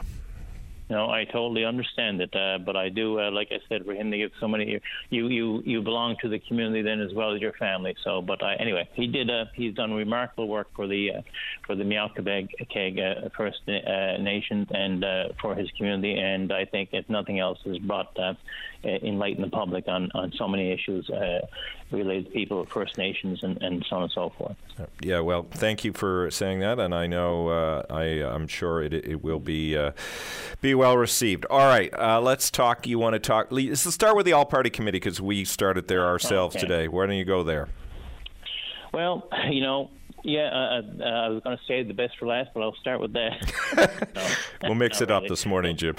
So, all-party, look, first of all, I have to object to the fact that it was ever an all-party committee. We refused to chose not to and refused to take part in this at the get-go. And part of it, Tim, had to do with a number of requests that we had to make this transparent. Keep in mind, we have a court case next month, the controverted elections. That's coming up in February. And we very clearly, we knew at the last election that there were some very serious concerns about how that election was run. A fiasco is the best way to describe it. So we had asked for an independent chair. We had asked for that there be equal representation on this, so no one party would have more control than the other. We asked for the key thing for citizen representation. We wanted at least 2 or 3 people there to sit from the public, so that that they would make their concerns known, but also make sure that, I guess, the politicians who are on that committee, regardless of political stripe, were operating and working in the best interest of the people. And I guess part of it for me was that the elections don't just belong to politicians, they belong to the citizens of this province. And I think you talked about in your conversation with Barry that, like, citizens don't, like, really in the long run, it doesn't make any difference to people. Is this top of mind? Well, when I'm going to the door and people say to me, you know what, I don't vote. It's not where I'm not involved. I keep reminding people that's music to a politician's ear when they hear that you don't vote, because it means you're not voting for the competition as well, or the other candidates. I think everyone should be engaged, because in the end, I still look upon elections and the campaigning as a job interview with your constituents. And I think, we've had a process. Basically, I think the lack of transparency has probably made it less. More of an incentive not to be involved, or disincentive to be involved. So one of that was key to us at the beginning of this, that we make this as transparent and as balanced as possible. And it was quite clear from the minister at the time that he was not interested. I think his comments were, well, we're the majority. That's the way it is. And at that point, I think we realized this is not going to be a truly investigative or meaningful committee to be on. We'll work on the other issues that we need to be dealing with, and that was our decision. It's a bit late, I guess, in some ways, 3 years into it, to decide they're going to pull out the PCs, but at the same time, I welcome the fact that at least they've recognized what we recognized early on. Is there, Jim, look, you're certainly your federal brethren have been leaders on electoral reform, and nobody's really been able to advance it. Is there a political price to be paid by this? Thus why, the government can behave the way it's behaved, because it doesn't seem to be the kind of thing that, at least like nationally, gets Newfoundlanders and Labradorians all engaged and worked up. You mean electoral reform, all-party committee? I think many people, and that's a fair comment, because I think people see it as being so far removed from their day-to-day lives. But at the same time, and I listened to the previous speaker, Eddie, talk about it, how decisions are made.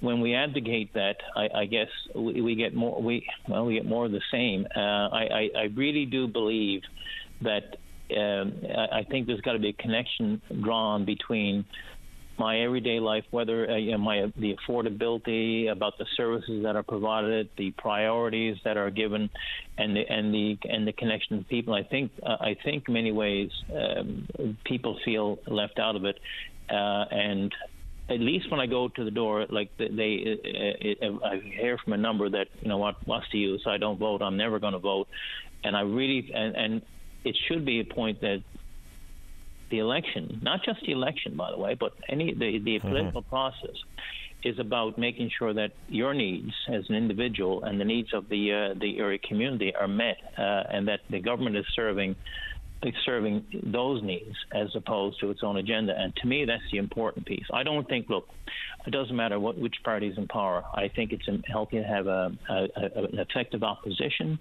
and more importantly, not just simply say, well, we're in for 4 years now, we're going to make all the decisions, but at somewhere along the line, you've got to engage with people and be transparent with them and bring them in. And I think that's a piece that's been missing in a lot of the decisions. We've brought them up in that.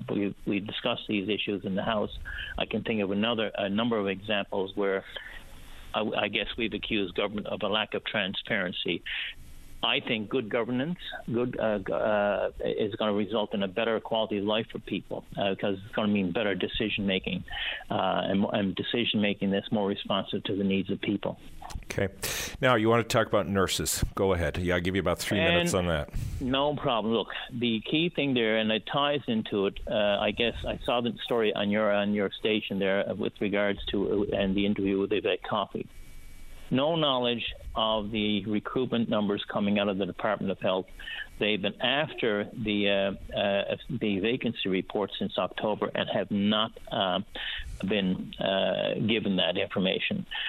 The other part of it is Minister Osborne is saying about 300 plus registered nurses based on what Yvette is saying, and President Coffey is saying, is that that it's much less. So we've been asking since the beginning. We've heard all these recruitment numbers, and what they're doing, but what do the numbers translate into? I'd rather let's be upfront and transparent and factual about it, so we know where we are and where we're going. It's interesting. Manitoba is apparently offering a 2-year signing bonus, $50,000 for nurses who want to come there, and they're more or less saying to nurses here too, if you listeners, if you know of other people in your province, let them know. And why I say that is, I think there are a lot of people who are quite happy, a lot of people here who want to work in our system. Maybe it doesn't pay, maybe the pay isn't as much, but they want to be treated fairly. They want to be treated with dignity. So I think in many ways, you start with looking at the workers in the system, the nurses in this case. You should be bringing the being transparent and open with the union, so that they're not forced to go to the media and to contradict this. This is a problem that needs to be addressed, and I think you start with looking after the people, and you start looking after the problem. Otherwise, we're going to be open to poaching from other provinces, and simply announcing numbers is not going to be the total answer. No. And I've seen in other jurisdictions it's caused some interprovincial friction. We've had a little bit of that. Saskatchewan, as you know. Look, we're all in this together, and then that includes provinces, that includes working with the existing unions, because ultimately it is the people who pay for the services who need to benefit from them, and we have to deliver them in the most effective way. All right, Jim, I will leave it there. Good to talk to you. Thanks for joining us today. Take care. Thank you. All right. Take care. That was Jim Dinn, the leader of the NDP, Newfoundland and Labrador, MHA for St. John's Centre. All right. We got half an hour. I don't know who else Dave can load up for me, from the political class. But we're welcoming everybody. Hope to talk to you shortly after this break. Get lost in the music of legendary artists like Elton John, the Beatles, and more. Join Claudette Barnes every Sunday from 12 to 1 p.m. and relive fun memories through the power of music with Sunday Melodies on your VOCM. Well, welcome back to VOCM's Open Line. We've got about 22 minutes, and I'm delighted to have the next few minutes to speak to somebody we've been speaking about all morning, and that is the chief, I guess now traditional chief of the Mi'kmaq First Nation. That's Chief Meisel Joe. You've heard a lot of people speak very well about him this morning, all deserved accolades, but he is still very much with us and will still be very much involved in the affairs of his First Nation. Now I'd like to welcome Chief Joe on the air. How are you, sir? Good morning. I'm fine. Thank you very much. Well, I don't know if you've heard the praise coming in. It's always funny, as you well know, Chief. You're so well spoken about as you step out. But I think in your case, people have always spoken well of you and have had a fine regard for you. What brought you to the place of deciding after so many years to give up the administrative chief role and move to the traditional chief role?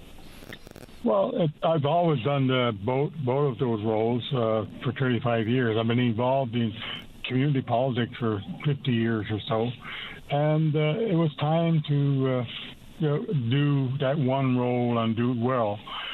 We needed at this stage. Our community is lacking some things in terms of moving forward under all of our traditions and customs that we hold so dear. So I think it's time that we start doing that, and I couldn't do both, do justice to both. So it's either do one or do nothing. So I decided that it was time, and of course, the other part of that is my family. I need more time with my family. And my work family I've been with for 35 years, I surely miss them too as well. Well, sir, you're only young compared to Mr. Chrétien, who turned 90 the other day, but both of you are vibrant and active and engaged in the broad public issues. I mean, you have seen so much over your time as a community leader and a chief, particularly as it's related to, transformation of, I hope positively, but still with tons of work to be done, of the way of the Canada Indigenous relationship. I mean, there's so many paths we could go down here, but where do we sit now today as it relates to how non-Indigenous peoples have come to understand and better recognize the role and responsibilities they have to Indigenous peoples, not just in this province, but in the country? Yeah, it's a long, hard road, and I've been on that road for a long time, and a long way to go. But I think we've made some headway with not only with government, both level of government, but with Newfoundlanders in general. And we've done that by looking at this as an education of who we are and what we're all about. And that, to some degree, has worked. And, I've always tried to be respectful to all people, regardless. And it's their show if they don't want to return that, but that's fine. That's their cross to bear. Mine is to try and be as kind and gentle and respectful as possible. And I think that's seen in the way you have dealt with all the various partners you have had over the years, be they the federal government, the provincial government, and other businesses and entities that have worked with your community. What are you most proud of when it comes to your time as chief? Well, a couple of things that comes to mind is having to, my first week on the job or first couple of months on the job, is had to put a padlock on Joe Gowdy's door to loosen up our money that he was only on. But that was my first job. But I think the other one would be the education. We took away education from the church in 1985. Right. Since that, we have a new school now, and we've seen lawyers, doctors, nurses, and tradespeople coming from education, and those are the new warriors going forward in our world. They're young, they're well educated, and those are the people that's going to take us into this new beginning, I like to call it, a new chapter of our lives, because people my age now, it's time to step aside and let some of those people do what they need to do. And give them the opportunity to do it. And are you seeing people step up? Because you will know when you first started, one of the criticisms, fairly or unfairly, that the federal government would affix to different First Nations was that the governance capacity didn't exist. There weren't enough people like yourself who were interested or skilled. Has that all changed in your view? Absolutely. I remember our discussions around funding in the beginning, and we were told that if we did get funding, we weren't allowed to build our own houses, or we weren't allowed to even have our own people do the jobs. They had to have outside contractors. But thank God, with good people in place, and we were able to say, no, thank you, we'll take your money. But if we're going to move forward in the future under a governance model, it will be ours, and we don't want to put people on welfare. We want people to go to work and learn a trade and be a part of society. And that we've been able to do that, thank God. Today we have 100% employment in the community, and we're working hard with developing a new business outside the community that will help us to someday have enough home source revenue to do more in our own community, but building the community and be self-sufficient as much as we can. Today we live in a world where leadership is about, it seems, mainstream leadership, and this is not true of everyone, but what most people see, certainly if they're looking to the South and even federally here in Canada and sometimes provincially, is division as opposed to unity, discrimination as opposed to convincing people of a common path forward, and education. Respect is often found in the trash can. I mean, you're a leader leader who is stepping down, well-respected, seen as a unifier, somebody who spent a lot of time having people understand the perspective of your community, but also the assuming a broader fiduciary responsibility to the province. What are your lessons in leadership or advice on leadership right now as we find ourselves in the place that we do? Be kind, be gentle, and above all, be patient.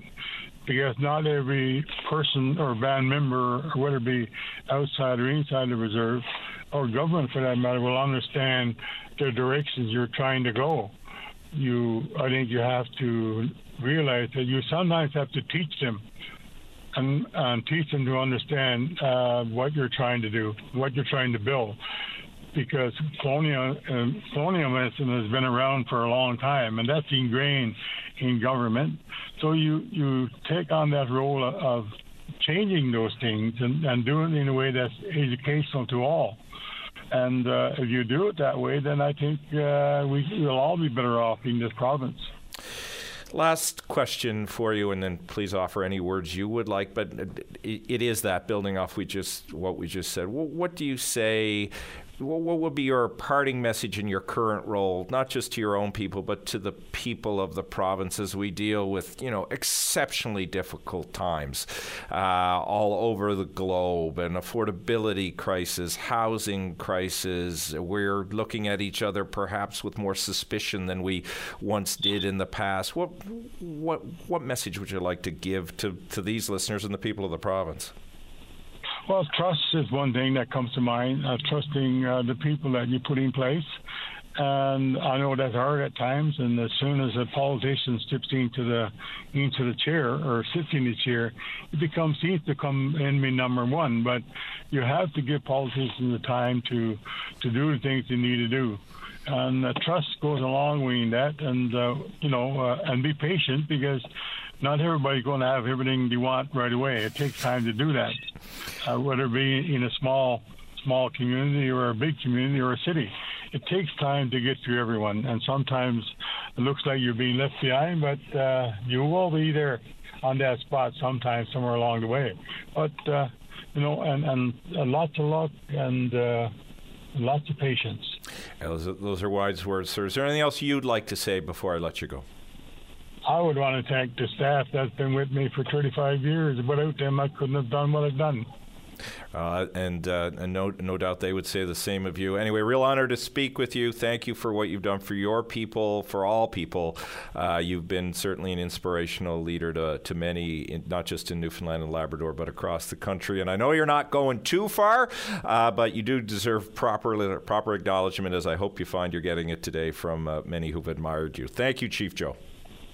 Thank you so much, and have a great day. All right, take care. That was Chief Meisel Joe. Great to be able to speak to him, and glad to see all of the acknowledgments he's getting today, and I'm sure he will get many more. But he's the sort of leader who probably cares less about acknowledgments and more about outcomes. But sometimes you should take the praise when it comes. All right, time for our last break here on VOCM's Open Line. The lines are open. Call about whatever the hell you want. Like have a crack at me too if you want, or poop on the politicians. I mean, that's Dave, but I'll wear it. Anyway, time for a break here on VOCM's Open Line. Welcome back to Open Line. We got like 6-7 minutes, so we're going to go. I'll go to Anonymous first, who wants to talk about Team Gushu Highway. You're on the air, Anonymous. What's on your mind? Yeah, no, I was just wondering. I haven't heard it mentioned on the Open Line any time before, but when you get peak traffic from Team Gushu heading down toward Dodge City, you cannot enter a turning lane to turn left until you're almost down, which creates about 1.5 kilometers of traffic in completely peak traffic. When you're sitting in that 1.5 kilometers of traffic, you look to your left, and there's about 1 kilometer or more of concrete cement barriers that got a fully paved lane barred off. I was just wondering why it was never looked at to not put those barriers there and use that for a turning lane until they were ready to proceed with the highway. Boy, you would guess that I don't have a clue about why that is, although I'm the son of a road builder and an engineer. I have no idea, but I tell you what, Dave heard you, and maybe he and Patty can dig into why that's the case. I mean, they may have planned an access road and they went in a different direction. That sounds like a construction planning issue, but I just don't know, so I don't want to put false information out there. I travel that way myself to go home, and there's days that I've waited 6 and 7 and 8 lights before I could even get in the turning lane. So what I started doing, I hops off on Redmond's Road now and takes Black Marsh and down Frecker, and I'm home 10 minutes quicker, right? Yeah. When there's a fully paved lane completely barred off, Yeah, I know what you mean. I haven't been on that in a while, but I do recall it. All right, good man. Thank you for the call. I appreciate it. No problem. Take care. Have a nice day. You have a good one. Yeah. All right, Justin, you're the last man on with government transparency. You got about 4 minutes. Go ahead.